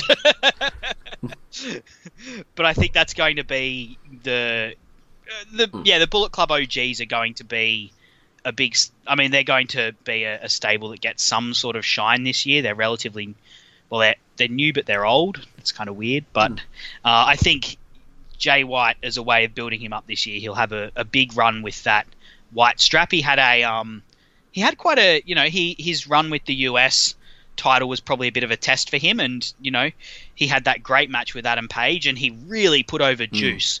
Like, he did more for Juice than anyone else has done for Juice, and really put over Juice in that US match. And I think that was like a tester for him, and now next year is going to be a big year for Jay White, championship wise. We lost Josh Barnett so we could have Juice and Jay. But yeah, Jay White, I'm really impressed with how he's improved over the course of this year. He is now the Switchblade. He's not the Kiwi young lion that I watched him as. It's really weird because, of course, it's like he was one of my young lions. I think I said this before. Whenever you start watching New Japan properly, you will develop your young lions. They will be yours when you first started watching. For me, Sho, Yo, Jay White, Juice joined a little bit later, and David Finlay. They were my young lions. And now... Hey, the winner of the C block in the G1. Then he... He's one of yours. It made me laugh that they did that whole thing, and then like a few days later he just tweeted, really bad news to report, guys. I broke the trophy. Damn it, Finlay. That's awesome. So it's really weird for me when he came out of Switchblade, because I'd watched him for those years as a young lion, as just helping out with the ring and everything. It's kind of like how I reckon people felt when Bullet Club first formed, and the guy helping Finn Balor, or Prince Devitt, was Bad Luck Fale, who then became Bad Luck Fale in that moment. But he was a guy who was like under Yuji Nagata, and like, yes, was a big lad. But of course, when you're next to such a respected wrestler, you kind of get a bit of respect as well by being his like understudy in a way. Like, he's decided to take you under his wing, and like this year, I was either this year or last year, where Fale had a thing with Nagata where he kind of like showed respect afterwards and like hugged in the ring, even though he's a big heel. Like, everyone knows their history, but he said that thing of character who was like, sorry, as a young lion, they were like a very respectful kind of wrestler, because that's kind of what you have to be as a young lion. But then when they return, they're big bad heel and they're badass and they're evil. So, but I remember watching you in your black trunks, and you were you were really respectful. You were really nice. You were nice. You helped with the ring. You swept up after matches. Had nice short hair. Yeah, but yeah. So yeah. You got brutalized by Suzuki. The young lions are like, that's how they learn to truly sell. Suzuki just attacks them. Yeah. It's because he's really hitting them. But yeah, so it took me a little while to adjust to Jay White, but over the course of this year, he's done so well. And I've already talked about Okada with his kind of twists and everything. If you want to learn more about Okada, my Story of Okada column posted last year. It's on my list of columns. Still relevant. So it takes me to the... I'm assuming you're done with this match as well, unless you've got anything else to say. All I'd add is it's a kind of interesting position for Okada, because when was the last time he wasn't in the main event at Wrestle Kingdom? But he's now in, I guess, like the third from the top star-making slot. One thing I completely forget for my predictions, because I was going to give Jay White this one as well, but with a caveat of what depends what happens next year. Because a really important thing that I keep forgetting about, which is kind of outside the context of stories and everything, Wrestle Kingdom next year is on a Saturday. The one after that in 2021, won't it by then? That one is going to be on a Monday. So this is the one that's on a weekend. You'd think on the weekend that they put on their biggest matches. As in, this is a weekend show that everybody will be able to attend. They don't have to run any marketing campaign going, you don't have to go to work. Go watch wrestling. But, yeah, so, everyone's going to be able to go. I'm assuming they're going to get, like, their best gate in years. They're going to put on their biggest matches. But, like, the biggest match in the company at the moment is still Okada versus Naito. So, either we get Naito Okada and it's Naito as champion this time, or we get Naito Okada and maybe Naito loses to Okada during the year, I don't know. Or we do get Omega Naito with Naito winning. I don't know. Or Omega Ibushi and Naito Okada as well. Like, there's a lot of, even doing Okada Ibushi to kind of set up Ibushi for the year coming, there's a lot of stuff which they could do. But whatever it is, next year is the big one on the weekend. So we're expecting the biggest stuff. So that kind of warps my my predictions. Because I don't really know what they're going to see as the biggest match because wrestling changes so quickly. Like, you ask anybody now, they're still going to say Okada Naito. But this Wrestle Kingdom's not happened yet. And I don't know, you have no idea what, or after New Year's Dash, like how much that changes the landscape every year. Just January in general for New Japan, like everything changes. And after New Beginning, things are like properly on the stead. So, I don't know what... It truly is a new beginning. They say that every year. Yeah. But yeah, so the biggest show, but I don't know what the biggest match is. Yeah, so whatever it is, expect a really big Wrestle Kingdom next year. You thought these last few Wrestle Kingdoms were big. Next year's, expect an awesome one. Hopefully. So that's my end of that one. So moving on, the IWGP Junior Heavyweight Championship, the final of the big Final 4 matches. I'm going to say the card's a little bit different this year compared to past years. We'll get to it. So Kushida, the champion, versus Bullet Club's Taiji Ishimori, who, as the Bone Soldier, has made quite the impression. Just very luckily, he debuted like just before the Best of the Super Juniors, so he had a tournament to immediately figure out his character to the audience. The G1 is so good for doing that. You go out every night in front of them, and he can add little bits to your character. He adds so much. But yeah, so Taiji made it to the final, had a match of the year against Takahashi. Didn't win, but he'd established himself with a match of the year, which really helps.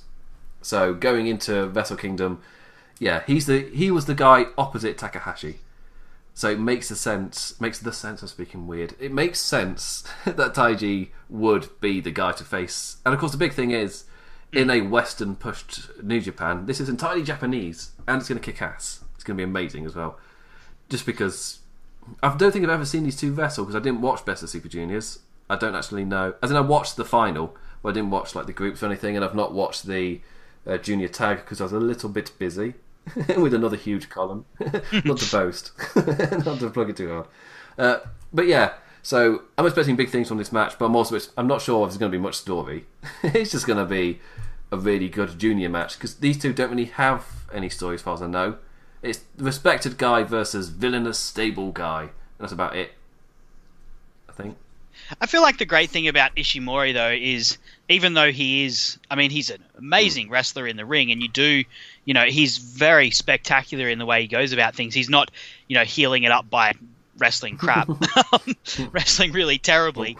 Like he's got some really cool moves, like the baseball slide he does. I just love that.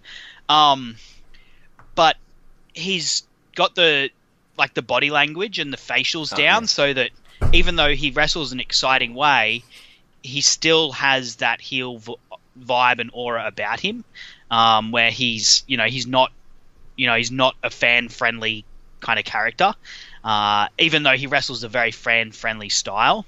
And it's kind of cool seeing him against Kushida.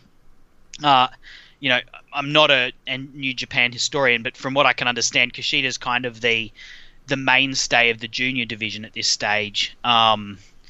At least in terms of right at the top of the junior division. Obviously, you've got some of the veterans the real veterans that pop in and out from time to time.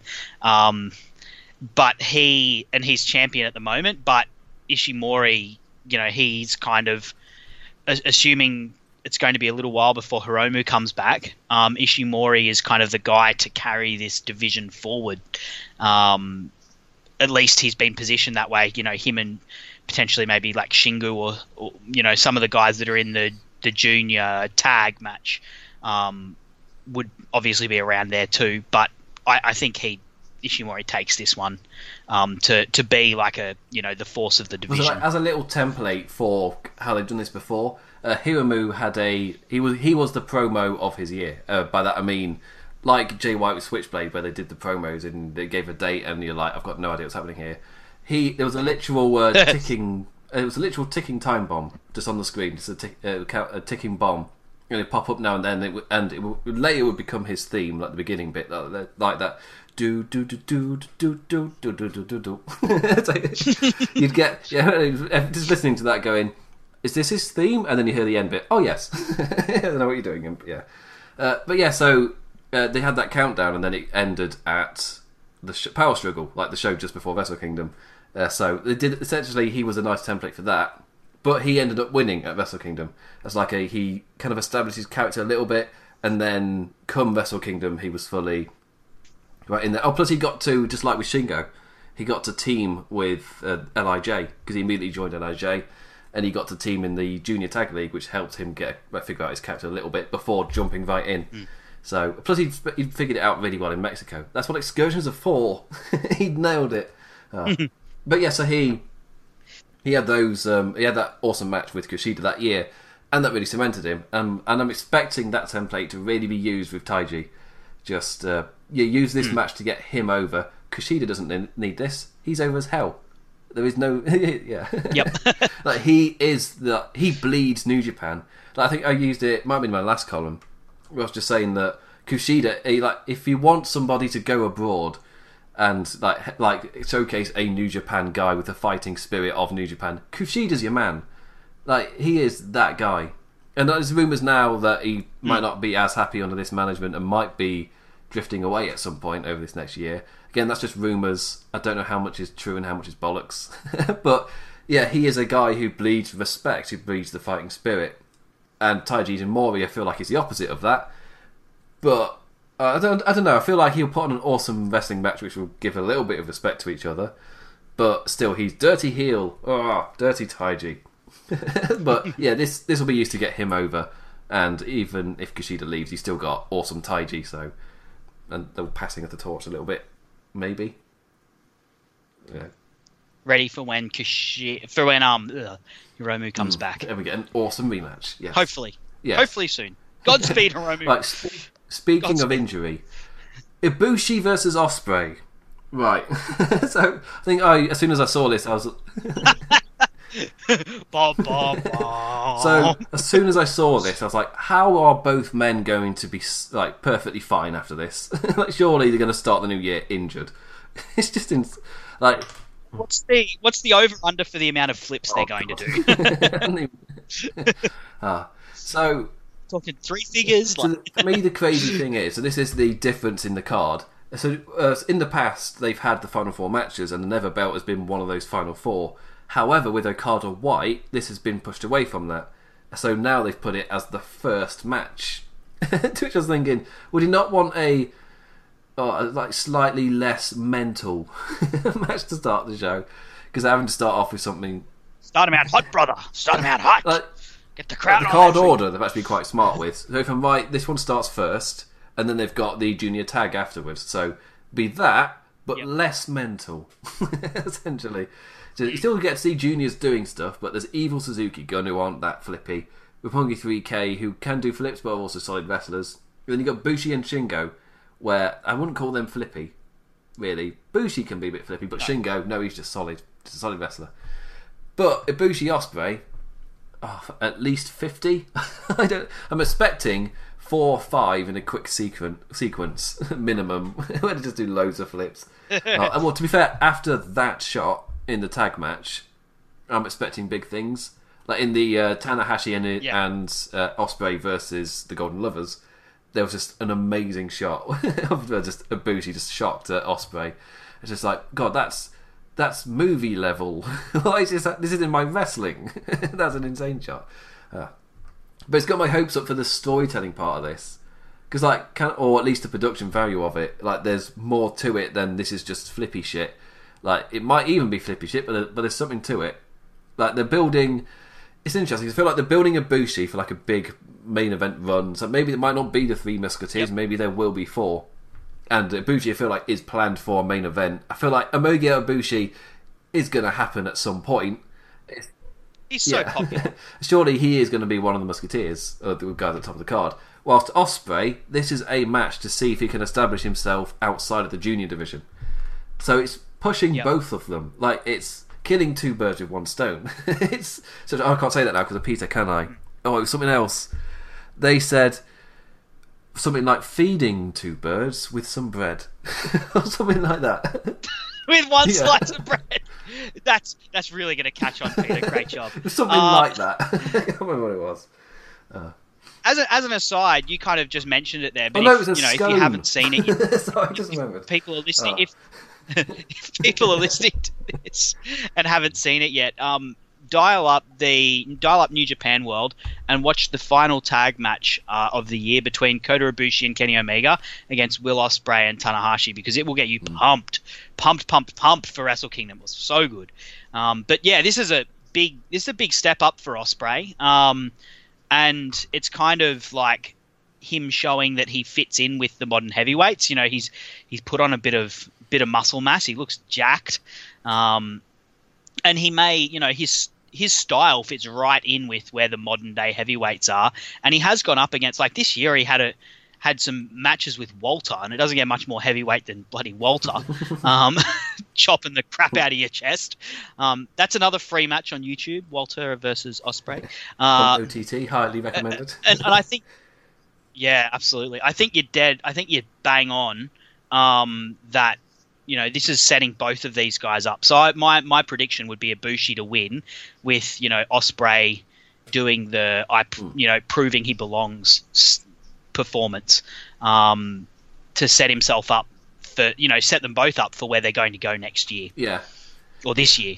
You'll be listening to it in 2019. It's only 2018 when we're pre-recording it. It'll be January 3rd when this drops. Yeah, yes. The day before. So let's do a pre-show. Yeah, I mean that's fun. Yeah, but this will be fast. It will be obviously flippy. There'll lots of aerial stuff, but as I said, Ospreay can deliver the strikes as well. Just as well as anyone. He was chopping Walter in the chest, and anyone who can do that can chop anyone in the chest, as far as I'm concerned. And Ibushi, he's known for his strikes, so it's going to be just non-stop balls to the wall. I hope they get maybe just 10 or 15 minutes, not too long, but just long enough to just set the card on fire to start with. And hopefully they don't actually injure each other. But I'm expecting something off of the apron. After last year, where Ibushi took the crossroads off of the apron, like right onto his head, it's like, oh, holy shit! Are you mental? And Ospreay took the Spanish fly onto his own Spanish fly on the apron against Scarlett, Sakura Genesis, and came up well worse for wear. Kind of crumpled his neck and head. It's like, oh god. Oh. That was so those two are wrestling each other. So thoughts and pray for them. Prayers for Ibushi and Ospreay. But yeah, the reason it's at the start, so it doesn't steal the night midway through the card and everyone's knackered. It's just just a mental match. It's going to start. It's weird. It's starting off the show. It makes you so hyped to Wrestle Kingdom. It's a thing of I don't even have to wait for the show to get started to reach that awesome state. It is a very WWE sort of thing to have that hot match to start with. Last year I think they started. I can't remember what that kind of. I mean, the fact I can't remember. Oh, actually, they started with Roppongi 3K versus the Bucks last year, which was pretty awesome. Okay, maybe not, but typically they backload their cards, and it's like very much like your UFC card or something where you have two or three matches at the end that are just the biggest matches, and they just go sequentially. But they've really put this was a match that a lot of people were pumped for, and they're putting it on first. So very exciting. Right, so the match after that I've already talked about is with the Suzuki Guns, Kanemaru and Desperado versus Chaos's Roppongi 3K, Sho and Yo, versus Los Ingobernables de Japons. I forgot, it's a Japon one. LIJs, Bushi and Shingo. So for Shingo's first Wrestle Kingdom, hooray, he's awesome. Again, LIJ introducing a new member, and they fit perfectly, just clean as a whistle. It's just like, they really do take their time and pick their members really well. Like, take note, factions in America. Just take your time. Maybe add one every 2 years or something, and they'll all gel and fit. And yes, Shingo is not a replacement for Hiromu, but he fits really well. And this junior tag is interesting because they had this match and then they're having it again because reasons. I don't actually understand why this match has been booked as it is. Neither. But junior tag matches, when they're triple threats, are normally very good. Like, they've opened, when I started watching Wrestle Kingdom properly, they were the matches that were opening Wrestle Kingdom. Because I think beforehand they were boring, multi-man tags. most of the time. And when I joined, luckily they started doing these junior matches. So you'd get Red Dragon, who are currently obviously Kyle O'Reilly and Bobby Fish in Undisputed Era. They were the champions when I started watching, and they were facing the likes of the Young Bucks and Rocky Romero with whatever person he's tagging with that year. They change it all the time. The greatest junior tag wrestler of all time, as he calls himself. He's been there for years. He's had so many different partners. But yeah, so of course, not forgetting Taguchi and Devitt with their Apollo. It's either 13 or 33, I can't remember. But Devitt turned heel and the whole Bullet Club thing. That little thing called Bullet Club before that started. But yeah, so the junior division's got like a history of being at the start of the card. So this one being second kind of makes sense, where it's still the juniors, but it's it feels like it's lower stakes because it's the junior tag championships. And the junior scene, the tag scene's a bit weird in New Japan at the moment because the single scene has taken a rebuilding. That means that these other divisions have had less focus on them. That means they're not as built like they have been in past years. Just because the main event scenes had sorted themselves out by the time like most people were joining, now they're getting less attention because the main event scene is figuring itself out, and it takes time to put all this together. So the tag matches feel a bit random, and the triple threat matches with opponents thrown in just because triple threats are cool. That's all I can think of, really. Yeah. I don't have much to add there, but shout outs to Shingo for simultaneously keeping both the 80s wrestling mullet and the noughties like kind of faux hawk alive and well at the same time. Both. If you can throw a lariat like he can, you can have whatever hair you want. Yeah, you can do whatever you want. So in terms of actual predictions, all I know is Suzuki Gun are not winning this one. It could even be a clean sweep in the tag matches for LIJ, maybe. But it feels like they're building Roppongi 3K up as the kind of aces of this division, and maybe the future of New Japan in their own little kind of way, where maybe they'll break up eventually and become stars, because there's quite a few people. I'm kind of including that. Like, I see something in these guys, something a little bit more than just good tag team. Especially Sho, for some reason. He started to win me over this year. The blonde one with Danger and Hazard tape around his legs, around his outfit. The slightly bigger one. Yeah, the slightly bigger one with the blonde hair. that's Sho. But yeah, so... Yeah, and we already talked about Yo and Jay White during the G1. It was very entertaining seeing that. But yeah, I feel like there is something... There is some sort of a future for those two. I don't know what it's going to be, but apparently they both did really well in Best of the Super Juniors as well, which is a good sign for the future. Maybe. They had a really good match against each other, actually. I've not seen. But yeah, so either they continue the push as Roppongi 3K of the top of this division, or they have LIJ do their first match in their clean sweep, which I'm predicting. So, I say clean sweep, we'll get to the other tag match later. So yeah, there's not really much more to add to this one. It'll be a fun match. It won't steal the night though, because there's so many. It's such high quality. If this steals the night, I'll be surprised. Speaking of stealing the night, Tomohiro Ishii, the British heavyweight champion, versus Suzuki Gun's Zack Sabre Jr. Whew, this is going to be a lot of kicks. It's going to be a very stiff match. This one. I think it's fair to say a lot of Western fans are excited for this one. Yeah, I mean, you just look at these two, and you look at their past matches as well, and you just know it's going to be something fun. And the thing I love about these two is they're just so contrasting. You've got Zack Sabre Jr., who's like this rake of a man, gangly, skinny, but so flexible and so skillful, against Tomohiro Ishii, who is, as you called him, the fridge on legs, the walking fridge, and doesn't have that technique, but just hangs in with his power and tenacity. And that's the way their matches have played out, And Ishii's going to be absolutely pissed that he got tapped out by Zack Sabre in the G1, and Zack Sabre will. He wants to win back that British Heavyweight Championship, which he lost to Ishii on WrestleMania weekend. So, yeah, these guys have had quite a cool rivalry, and this will be kind of, I guess, the capping off of it. for this year. So in terms of this last 12 months, in terms of predictions for this one, I have got Zack Sabre Jr. winning, purely because all year Tomohiro Ishii and Minoru Suzuki have been trading this title. Yes, they've been trading the since Ishii won it. Yeah, since Ishii won it at the WrestleMania weekend. So the thing that makes me laugh is like if people are complaining about New Japan coming to Western, it's like, well, the Rev Pro British Heavyweight Championship has been traded between two Japanese wrestlers all year. So I think it's like I'm fair with the trade. If we get the Japanese wrestlers, I'm fine. Just I'm a bit selfish in that one. But my prediction for 2019. So wild prediction. My wild prediction for 2019.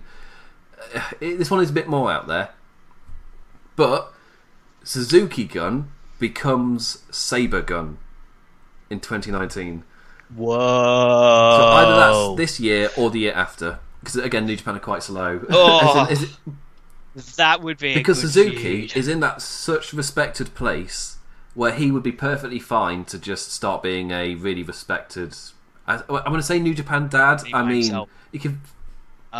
Not respected, feared. But yeah, so and respected. But he would, with exactly the same character, he would be immediately turned into a babyface if Sabre steals Suzuki-gun from under him, just like Suzuki-gun did somebody else. Why am I holding back spoilers? No, just like Suzuki did with Kojima back when he took over, because it was Kojima-gun beforehand. Oh, really? Was it? Oh, so yeah. They've got to do that. So it was Satoshi Kojima, who it was his stable, Kojima-gun. That was when Tanahashi faced him at Wrestle Kingdom. Then Suzuki took it over. Then Suzuki faced Tanahashi at Wrestle Kingdom. So yeah, it makes sense that his protege would steal it up from under him, and I'm just like, yes. Oh, that's so good. I did not know that history, and now I just cannot wait to see Zack Sabre Jr. versus Minoru Suzuki. It makes I want that to happen more than anything. I don't know if it will. if it's just like, no, this is Suzuki's stable, just no. But Sabre-gun, oh yes, please. Yeah. So I've got Sabre Jr. winning this match to kind of starting something in a way. I'm all aboard that train. I just had down the bottom. I hope ZSJ goes over. It just feels right having a Brit hold that title. The British blood in me from my father, who's was born and raised in England. It yearns for a British heavyweight champion, like me. Taking it home, bringing it home. It's like when I. What was that thing during the World Cup? Bringing it home, it's coming home. Yeah. It's coming home. The British Heavyweight Championship. It's coming home, lads. I support Ireland in the World Cups because of my father's heritage. So, yeah. Oh, so nice. We probably support them. They actually might win the Rugby World Cup. I only know. What's it? Is it Johnny Sexton or something like that? Is that their kicker? That is one of their players. I can never remember. It's just that I had to search up something. And I think that was it. I was doing like a quiz and I just needed a picture of Johnny Sexton, but nothing was coming up. And I ended up on one site, which was literally just, I think it was just, I ended up on just like a a fans thing of the sexiest Irish sports people. I just want a picture of Johnny Sexton to use for this quiz. And it surprised me that Sheamus was on it. I was like, really? I guess I'm fine then. Really? But yeah. Those Irish people are odd. So that's my tangent out of the way. So my point was, before I drifted off, Zack Sabre Jr., and then you start Sabre Jr. getting a little bit cocky, and eventually you get your huge Sega gun taking out Suzuki. So I was thinking in my head so that because the way Chaos started was Nakamura stealing all of Great Bash's heel, who was led by Togi Makabe. Nakamura was in a huge boiled feud with him, and so he stole every member of Great Bash heel and formed Chaos, and they became the top heel stable. So there was but the main point was Tomoaki Homna was I forgot his Togi Makabe's second-hand guy, like his best friend. I was trying to think who from Suzuki-gun wouldn't go over into Sabre-gun, because the weird thing is Iizuka was a part of Great Bash Hill, and then he was a part of Chaos, and it was years before he joined Suzuki-gun. So I'm trying to think. I'm thinking Tai Chi was the first man announced, so he might not join him. But yeah, it's exciting if it happens. Oh, that would be. And I mean, I've already predicted Jay White would have a IC run. Zack Sabre Jr. I think would make a great IC champion as well. He'd look very good with that white strap. It's the swimmer's gold. I don't know what's getting out there. So the penultimate match to really talk about, the IWGP Tag Team Championships. Bullet Club's Tongans. I'll just say Tongans. LIJ's Evil and Sanada, who won World Tag League, and the Elite's Young Bucks, because they walked out and went, we want to be in this match, to no reaction. But they're in it now. So, yeah. Indeed. It was a weird, that it's been interesting to see how, some people have soured on the Elite. We touched on it before. Some people have kind of soured on the Elite in the last few months, and Kenny Omega as well. Just for not being around so much. Whereas, back in September when they were now, doing All In, they were the toast of the IWC. But it was very apparent when the Young Bucks came out and inserted themselves into this. There was, a lot of people who were very unhappy. And I don't know, what were the other options really with this? Do you just go with God versus the Young Bucks outright? Then where do you leave Evil and Sanada? They're far too bigger names to leave off the card completely. Evil and Sanada did win World Tag League, so kind of my thing would have been, you're going to have to leave off the Young Bucks, but I don't know. Can you leave the Young Bucks off? In terms of the West, Kenny Omega's on the card, Cody's on the card. Like, the Young Bucks are the other really big draw in America, so it makes sense that they're on the card. But this kind of had to be filled in last second, and I don't know if part of that is because in order to do something as big as All In, they weren't able to be like everywhere. Like, same with Cody, right? Well, they took time off. They intentionally took time off to be with their family. They really needed that after All In. You could see it. It's amazing they did it, but they were knackered. Like, even we're going to take a break from being the Elite as well. They just took time off. Didn't really do anything. Which, again, it makes sense after doing such a big thing. They were going to be fatigued. But that does mean, in terms of New Japan, that any match they're going to be in is going to be a bit random with them just inserted last second. And that's what this kind of feels like. And I don't feel like they're going to win either. And it also... Yeah, it's also... I think also it's affected by, what their contract status is going to be like in 2019.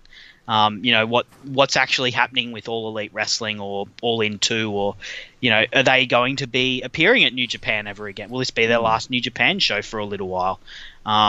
It's all up in the air. And the result of this match kind of hinges on that as well. Although I think you're predicting Evil and Sanada from what you said earlier.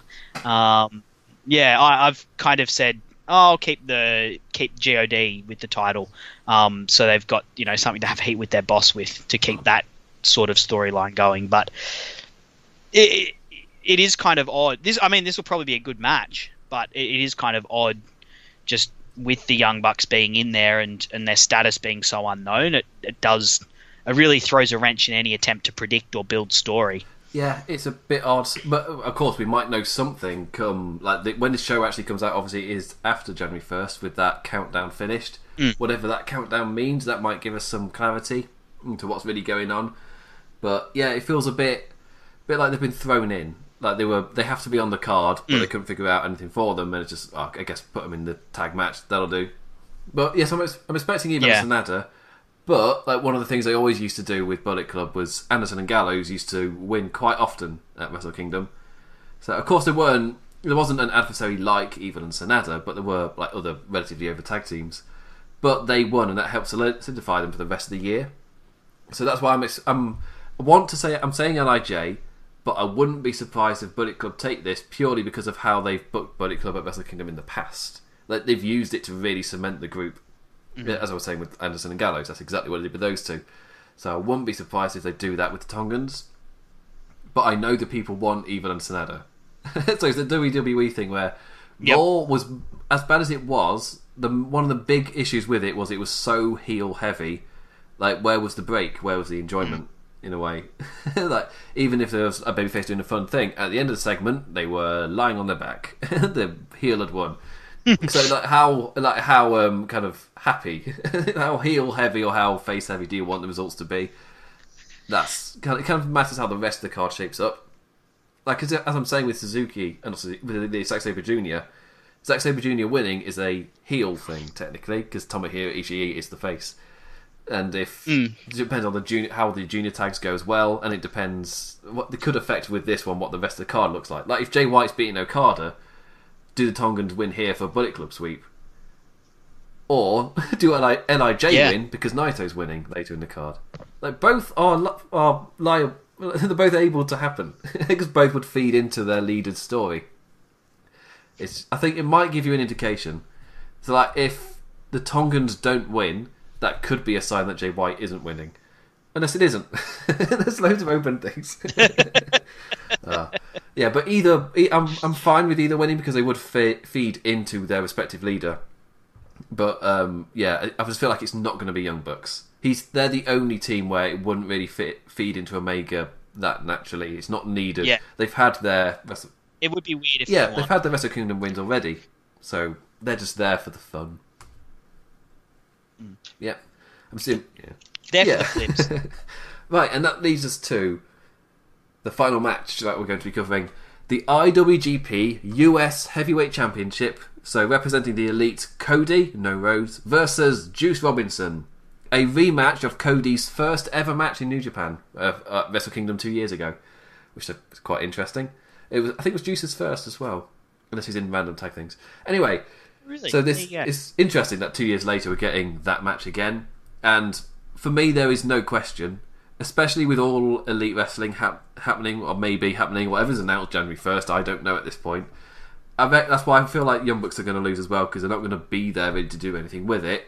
I feel like this is Cody saying, I want to put someone over before I go. And I feel like that is Juice. I feel like this is Cody. He's going to put Juice over. I can't really see any other way, because it doesn't make sense for Cody to win, especially as I don't see him being there that much again. So it makes sense for him to lose. And Juice is a favourite, so that's a feel-good moment for the night again. I broadly agree with you, but I don't agree that it's completely inconceivable that Cody would continue to carry this. Because, I mean, the problem is, as I've said, like everything's so up in the air with what the Elite are going to be doing. But if they do have a working relationship with New Japan, wouldn't it be amazing if one of the titles in the Elite's wrestling promotion was this? Wouldn't it be amazing for New Japan if this hot new promotion has the IWGP US Heavyweight Championship around Cody Rhodes? And that becomes one of the prestigious belts that at least is at the start of All Elite Pro Wrestling. So I don't... but then again, him going against Juice, the only... you wouldn't have Juice here to lose again. Because he got built up to be the US champion by Jay White so well, and then he lost it straight after against Cody. To have him lose again would be terrible for his career. I wouldn't say it would completely write him off for the future, but it certainly, he would require a lot of rehabilitation after that. So I agree that given that it's Juice is the one that's across the squared circle from him, it would be most likely that Juice would win, to give that, like that Rocky-like return, and really have Cody put him over as a star. But I can see a reality where Cody wins, and the US Heavyweight Championship becomes a much more of a big deal in the US, and potentially isn't as heavily defended in Japan, maybe, but is, that's a foothold that New Japan has in the US. Yeah, as in it's a quite exciting time because we just don't know anything. That's why I like. And look, honestly, we probably won't know that much at, if assuming that they do make some sort of announcement in the next couple of days before Wrestle Kingdom, we probably won't know the finer details of it until it all shakes out. It might be months before they launch a TV show or something like that, or launch anything regular, and it could be something to keep Cody's name up in lights. My wild prediction for the countdown is it could just be an AEW logo, and that's it, with no context. Yeah, it could be a new shirt. That'd be the classic Bucks. There's a new shirt. I waited all this time, and all I got was this stupid shirt. Or it's January 1st. It could be New Year. The countdown to Marty Scurll's surprise party. They literally just did a countdown to when New Year is in America. And that was it. It was like New Year's countdown, guys. There was nothing else to it. But yeah, there would be some people who would be pissed. But everything's up in the air, and that makes everything unpredictable. I've got no idea what's happening with the elite guys. That's what it puts Kenny Omega into the air. I will say the only thing that is definitely not happening is because people are doing their Royal Rumble predictions, obviously. And there's no way WWE. So the big one people keep bringing up is surely Kenny Omega's debuting in the Rumble this year. To which I say, even if he leaves New Japan, his contract doesn't run out till January 31st. He cannot make the Rumble, as in he contractually cannot make the Rumble, even if he leaves. So that is to put that out of your minds. It's not. It wouldn't happen anyway. I can't see it happening. People brought it up for the last Royal Rumble. It's like, no, it's not. He's under contract. It's not happening. And there's a lot of talk. Some people say that the contracts will run out January 4th. That's when a lot of the speculation happens. So, well, all of the contracts, as far as I know, are they're all designed to run out come January. That's their theory, I think. Some get renewed beforehand, like Tanahashi's just signed a new 3-year deal, but of course he's different. He's Tanahashi. But a lot of people there, because that's what Nakamura and AJ Styles did, was before Wrestle Kingdom they gave their notice. AJ Styles ended pretty much immediately, so he did New Year Dash and that was it. Whilst Nakamura had to stay. Nakamura, Anderson, and Gallows had to stay there until February. So all of this, so January 4th is normally when a lot of agreements happen. But Kenny Omega is signed until the end of January, so no Royal Rumble, not happening. I think there's no way these guys join the WWE at this point. The creative freedom they would be giving up, that they speak so highly of, they would just be giving away too much of what makes them special and what in the WWE. I don't think they would be as. They wouldn't have the following that they do have. I think they would quickly lose it. Potentially, maybe, just because they wouldn't be able to do the things that make them so popular. They would be forced into this world where the way they do business doesn't work. And to hear Cody speaking about particularly how much he loves being able to do his own thing, he's not going to go back to the WWE anytime soon. And if rumours are true, these guys are not going to be in want of money. And maybe they will go there in 4 or 5 years time to get that that massive big payday. And I would not begrudge them one bit. But I just, particularly thinking about like Kenny Omega and Cody, they are creative people, and they are people who want to be able to shape what they do to their image and to how they want to do it. And that's what motivates them. That's what invigorates them. And putting them in a WWE environment would not work. And I think they know that. They know themselves. That's why Cody left, because he realized that he just doesn't fit. The way he wants to do things doesn't fit with the way that the WWE do things. They would be giving away too much of what makes them special and what motivates them and what they love about what they do to go and join the corporate machine that's so heavily corporatized. Yeah. Well, the phrase that they've kind of taken from, like, when you watch Kenny Omega's video when he's walking out, it says "change the world" on it. So that's essentially a tagline that they've been using as well. And you see it from fans whenever they're talking about 2019. They don't even have to mention anything, and the fans were like, "Change the world, guys." It's awesome seeing the fans like so excited and with them for this as well. I think that's what All In proved, is that it really is. Oh, that's the name drop thing for me then. When I did the AXS TV conference calls, I got to ask Cody the question, and the question I was asking was about that show in particular, was how it was acting as a measuring stick for the industry at that point. For like the success of that show will then kind of be a template for something else to go on with the future, because you got that measuring stick, you know what you're working with. Cody was saying, like, obviously, he was saying, like, yeah, it really is. And then you saw it later. All In was possibly an even better measuring stick for the current state of the industry. Like, New Japan tested the waters, and All In dove right in and went, no, it's good down here as well. It's like right in the deep end. Yep. So, yeah. And then that tipped, I guess, Sinclair Broadcasting to then put their weight behind Ring of Honor and actually let them do that MSG show, because that was not going to happen. And then the Ring of Honor lawyers, the Sinclair Broadcasting lawyers, were the ones that were able to push the issue and get that Madison Square Garden thing going. That wouldn't have happened if it wasn't for these guys just really throwing it all on the line. It really, it's such a good name for it, All In, because they did throw it all on the line. And in hindsight, they look like geniuses because they sold it out in like 10 minutes or something crazy, probably less.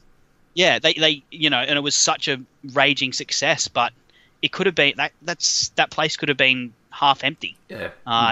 No one had run a show that big before. And now you've and funded it all themselves. And now you've got Ring of Honor and New Japan paying together to sell out Madison Square Garden. Just like yeah, exactly. Like, it was mental to see when I saw the news. It's just like, first off, they're running a show, and secondly, how quickly it sold out. It's just like they are white hot. It is. Even if there's a bit of fatigue from New Japan fans, it's like that has not gone out, and it's not even all New Japan fans. It's just like maybe a vocal few, but like in the wider wrestling world, they are so over. It's such a white hot property, and they are trying to change the industry. Yep. They've apparently turned down like multi-million WWE offers that were apparently 7. Yeah, that were apparently quite a lot. So they're turning down offers of money because, of course, they are a white hot property. I think someone was asking, is it vindictive what WWE are doing trying to get these guys? It was like, well, no, they're a white hot commodity in a way. Like, signing them makes all the sense in the world because they've absolutely killed it in the indies. They are the top guys. Why would you not try and sign the top guys? It's business. It makes so much sense. But they're trying to do their own thing, and that makes 2019 really exciting. There's talk that if they are announcing AEW, then it might even be set to premiere like late 2019. It could be early 2020. So I would call that, like, from announcement to it happening, I would call, with us knowing nothing, I'd call that quite a quick turnaround for it happening within a year. Yeah, and even if we are wildly wrong and they show up in the Royal Rumble. God damn it, how exciting would that be? Like, that would be so... I would not begrudge being wrong. I've said there's no chance. If it happened, I would not care for 1 second that I was wrong. I would just be so excited to see what they're doing because there's... As I said, they're such creative people. They wouldn't do it unless they knew that they were going to, have some sort of big thing in plan, big thing in store. And, man, if they showed up in the WWE, wouldn't it be crazy? Well, my only fear... is AJ Styles is a good sign of how it could work. Anderson and Gallows are the other. Like, one has become a major star, walking into WrestleMania as champion. The other one, Anderson and Gallows, who... Actually, they walked into WrestleMania as champion. I completely forgot. In Orlando. They were the champions for the tag match, for the tables match. And I keep forgetting they're in that. Which is really odd. But I feel like they've not been... Despite that, I feel like they've really not been featured. And especially this year, part of their return has been we have not been featured, despite being fine. So, they've been used as the "we're listening to you" fans kind of change. So I feel like they are a bit of a cautionary tale, especially as they did have momentum when they came into WWE. But like within a year, that was gone. Pretty much. Even though they walked into WrestleMania as champions, they didn't have any, if much, momentum. They just had the belts. I feel like not as much. They didn't have as much notoriety as definitely. What the Elite would have coming in now. No, because I mean at the time I wasn't watching New Japan, and I was like, oh, these guys are coming in, and then I guess when they weren't a big deal, it didn't feel like a letdown at all. It's hard to say because I knew that they had some sort of reputation, but I didn't feel like I didn't feel like it was a total creative failure on the WWE's part. I was partly like, well, these guys just obviously weren't up to it. And that might have been wrong. That might have been the wrong impression on my part. But I feel like if these guys showed up now, it would be WWE universe shattering kind of thing. Yeah, I don't know how realistic it is, but yeah, I feel like we've already proven this conversation could go on for another hour. So I'll rein it in there and call it for another day. So the little other things are just to mention the pre-show. There will be a pre-show rumble as per usual. Just a fun little rumble. They're fun to watch. Like you turn it on, and apparently the pre-show will be starting at 7 a.m. for me. So that's GMT. Figure it out yourselves. It's 2 a.m. ET, so whatever it is for the rest of you. But yeah, so with the pre-show rumble, it's a bit fun. It's just 20 guys come out, and it's a fun watch. It gets you ready without requiring your immediate attention, which is really useful for the early mornings or late nights. Like, you can switch it on and follow it, but you don't need to pay full attention. It's just a bit of fun. And Cheeseburger's always in it, and he is so over in Japan. It is mental. Are they doing the Rumble? Yeah, they do it every pre-show. Everyone I've ever watched. Oh, I thought they were replacing it with this 6-man gauntlet match. Both. Because actually, I hope they're doing both as well. Because there's no. I love the Rumble last year. There's no Kojima. There's no Tenzan. There's quite a few, and Nagata wasn't originally in it because Nagata has replaced Elgin, who was meant to be teaming with Cobb in that match. So actually, we'll run down the open weight 6-man tag. So it's to determine the number one contender. So Taguchi, Yano, and Makabe will start, and then I think it's apparently Finley. I think it's how it might be in order, it might not. These I have to say the teams. It's a gauntlet, so it's one after the other. So you've got Taguchi, Yano, and Makabe versus David Finley, Jeff Cobb, and Yuji Nagata, with Yuji Nagata replacing Michael Elgin. And then representing Chaos, you have Chucky T, Beretta, and Hiroki Goto. Hiroki Goto on the pre-show. Who'd have thought? That's really weird. Suzuki Gun, Davey Boy. Wait till you get to the next team. Suzuki Guns, Davey Boy Smith Jr., Lance Archer, and Minoru Suzuki, He is going to punish someone for being put on the free card. On the to free which show. I've already booked Suzuki for a hot angle in 2019, and he's on the pre-show. So, oh dear. But then with the Elite, Marty Skrull, Yujiro Takahashi, and Hangman Page are the final team.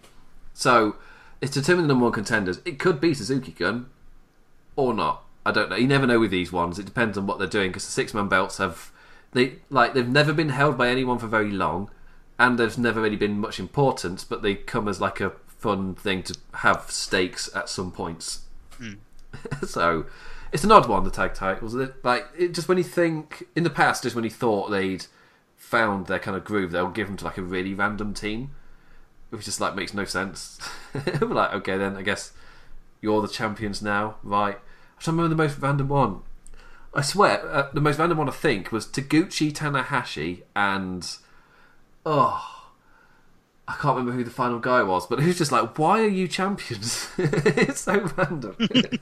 But yeah, that happens quite often. But for me, Goto and Minoru Suzuki being on the pre-show, and I guess to an extent Skrull as well. Crazy.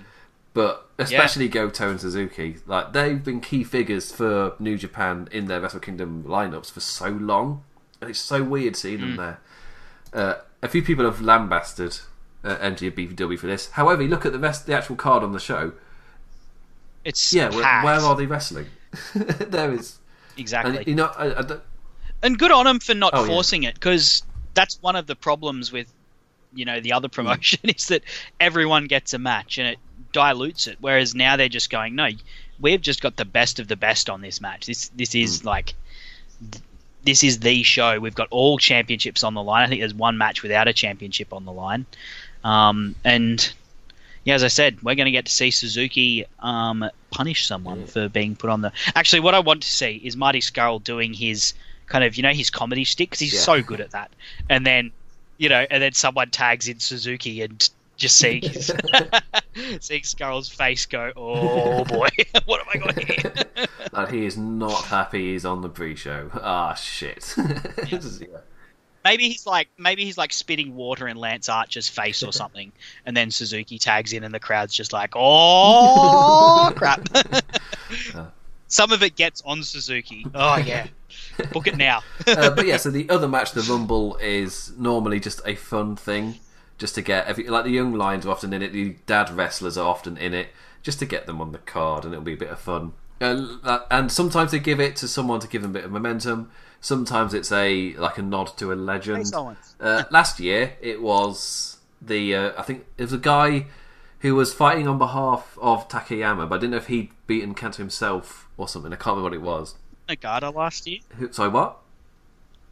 Was it Nagata last year? Blue Justice? No, it was. It was a bold lad. I can't remember his name, but he was wrestling on behalf of Takayama, who obviously paralysed from the neck down, and it was to help him out with that. And he himself, I think, had beaten cancer. It was like a huge thing. He was there, if I'm right. I'm just looking up the results now. We're ending on this note. Masahito Kakihara. That sounds nothing like Yuji Nagata, therefore I'm right. Last eliminated cheeseburger. Yeah. Nagata was there, definitely. So Nagata was going to not be in the openweight tag, which made me think they would be doing a Rumble. But it's like a pre-show thing that doesn't really matter, so it's just a bit of fun. So, just to entertain the folk who have arrived early. Good for them. But that does bring me to the end of this show, where it has done a very fine job of getting me excited for January 3rd. 4th. January 4th. And January 3rd when this show comes out. Yeah. But yes, January 4th in particular. I'll be getting up really early. Sam will be coming back from work, maybe, I don't know. I'm on holidays. So much better than last year. Lazily knocking the top off a cold one and sitting back and watching some wrestling. I think you told me before, Foster's is actually disgusting, and that's just English people drinking crap beer. Yeah. No one drinks Foster's in Australia. It's just an advertising thing. People still drink plenty of crap beer in Australia, don't get me wrong. But they don't drink Foster's. Foster's isn't one of them. Also, I show class with cider. Yeah. That's not a class thing. Very nice. That's a farmer. You can find some VB or 4X. That's the true Australian VB lager. Or 4X. I'm trying to remember. Yep. I have got a friend who lives in Australia, so I might ask him to see, is my friend Sam speaking bollocks? Just to see what he say. Anyway, he moved to Australia, so he's not a true Australian. No matter what his citizenship says. Oh, I'm doing the Omega thing with Japan. Oh, no, he's not true Japanese. He's fine. I feel like that's a good note to end on. All Aussies for immigrants. I'll be honest, I was not expecting that. I'll fight any. I was not expecting that to be the note we were ending on, but we'll do it. That is the one. So thank you for listening to this 2-hour show. I kept it down this time. My clock says 2 hours 13. So that's much better than my show last week with Byrne with the awards. It just went on. It was so many awards to give. And then he turned up an hour in, and we're like, yeah, let's run through the awards again quickly, the ones you missed, Byrne. And that took like an hour. So that was fun. Anyway, thank you to Sir Sam for deciding to do this thing with me. This is a New Japan preview. He is also my proofreader for the Tanahashi column, so big thank you to him, because that's a huge task, just reading those. Never mind giving the notes as well. I've tried to do, after I posted it, I tried to do a different, another read through, just to make sure I'd not missed any errors. But it takes me so long to read it. When I get halfway through after making a couple of changes, I'm knackered, like I'm done. It's like, I've got to finish it at some point. It's just so long. So hard doing proofreading. You get so lost in what you've written, and anyway, I'm terrible at proofreading. Good at proofreading other people's stuff, not mine. I would highly recommend other columnists hitting up Sir Sam and make Sam go, I've got a kid, I can't I can't take the computer proofreading all this stuff. So anyway, we'll get Sir Sam back on again in the future. He's become my New Japan guy whenever I want to talk about this stuff. So I'll get him in. Yeah, get him in again at some point. Very happy to join you again. You will hear him again on Plans. Sports Entertainment is Dead. That's on Wednesdays, aka Plans Seed, all up in you. That is on every single Wednesday. And Sam's been a guest once, and Plan likes him, so that'll be enough. I'm obviously back next Thursday, and then tomorrow it is the right side of the pond with Mav, Mazza, and maybe Plan, but Plan's too big for their boots. He's got his own show. He turns up now and then. This Saturday, the Kingdom of Honor guys, Janman and Jeff, will be live at 1 ET with the Lords of Pain Wrestle Kingdom 13 review. So that's live this Saturday, the day after Wrestle Kingdom, the day and after, what's it called, New Year's Bash. That was bloody it. So hopefully they've seen New Year's Bash, but they are Americans and they do sleep. So we'll see if they've got the time to do it. Excuses. Jan did a live show with me once after the New Japan show, and I was just like, how are you awake? This is meant that it went live at like 6 or 7 a.m. his time. Him on no sleep. It's a mental commitment from the Americans. And then Sundays is Stephen Bale's show, the All About the Game. Whenever he's able to pump one out, he pumps one out on a Sunday. If not, it'll be the Aftershocks or the specials with Plan. Monday is the Kingdom of Honor guys again, talking about Ring of Honor, maybe a bit more New Japan. Maybe they'll do a New Bash thing there. New Bash? New Year? I forgot what it's called already. New Year's Dash. Oh, so close with Bash. New Year's Dash. Tuesdays is the Global Revolution. And live after SmackDown are Rich Latter and James Boyd with One Nation Radio. And then you're getting into Plan with his seed. Again, thank you for listening, everybody. Thank you to Sir Sam. And thank you to New Japan. Because I'm excited.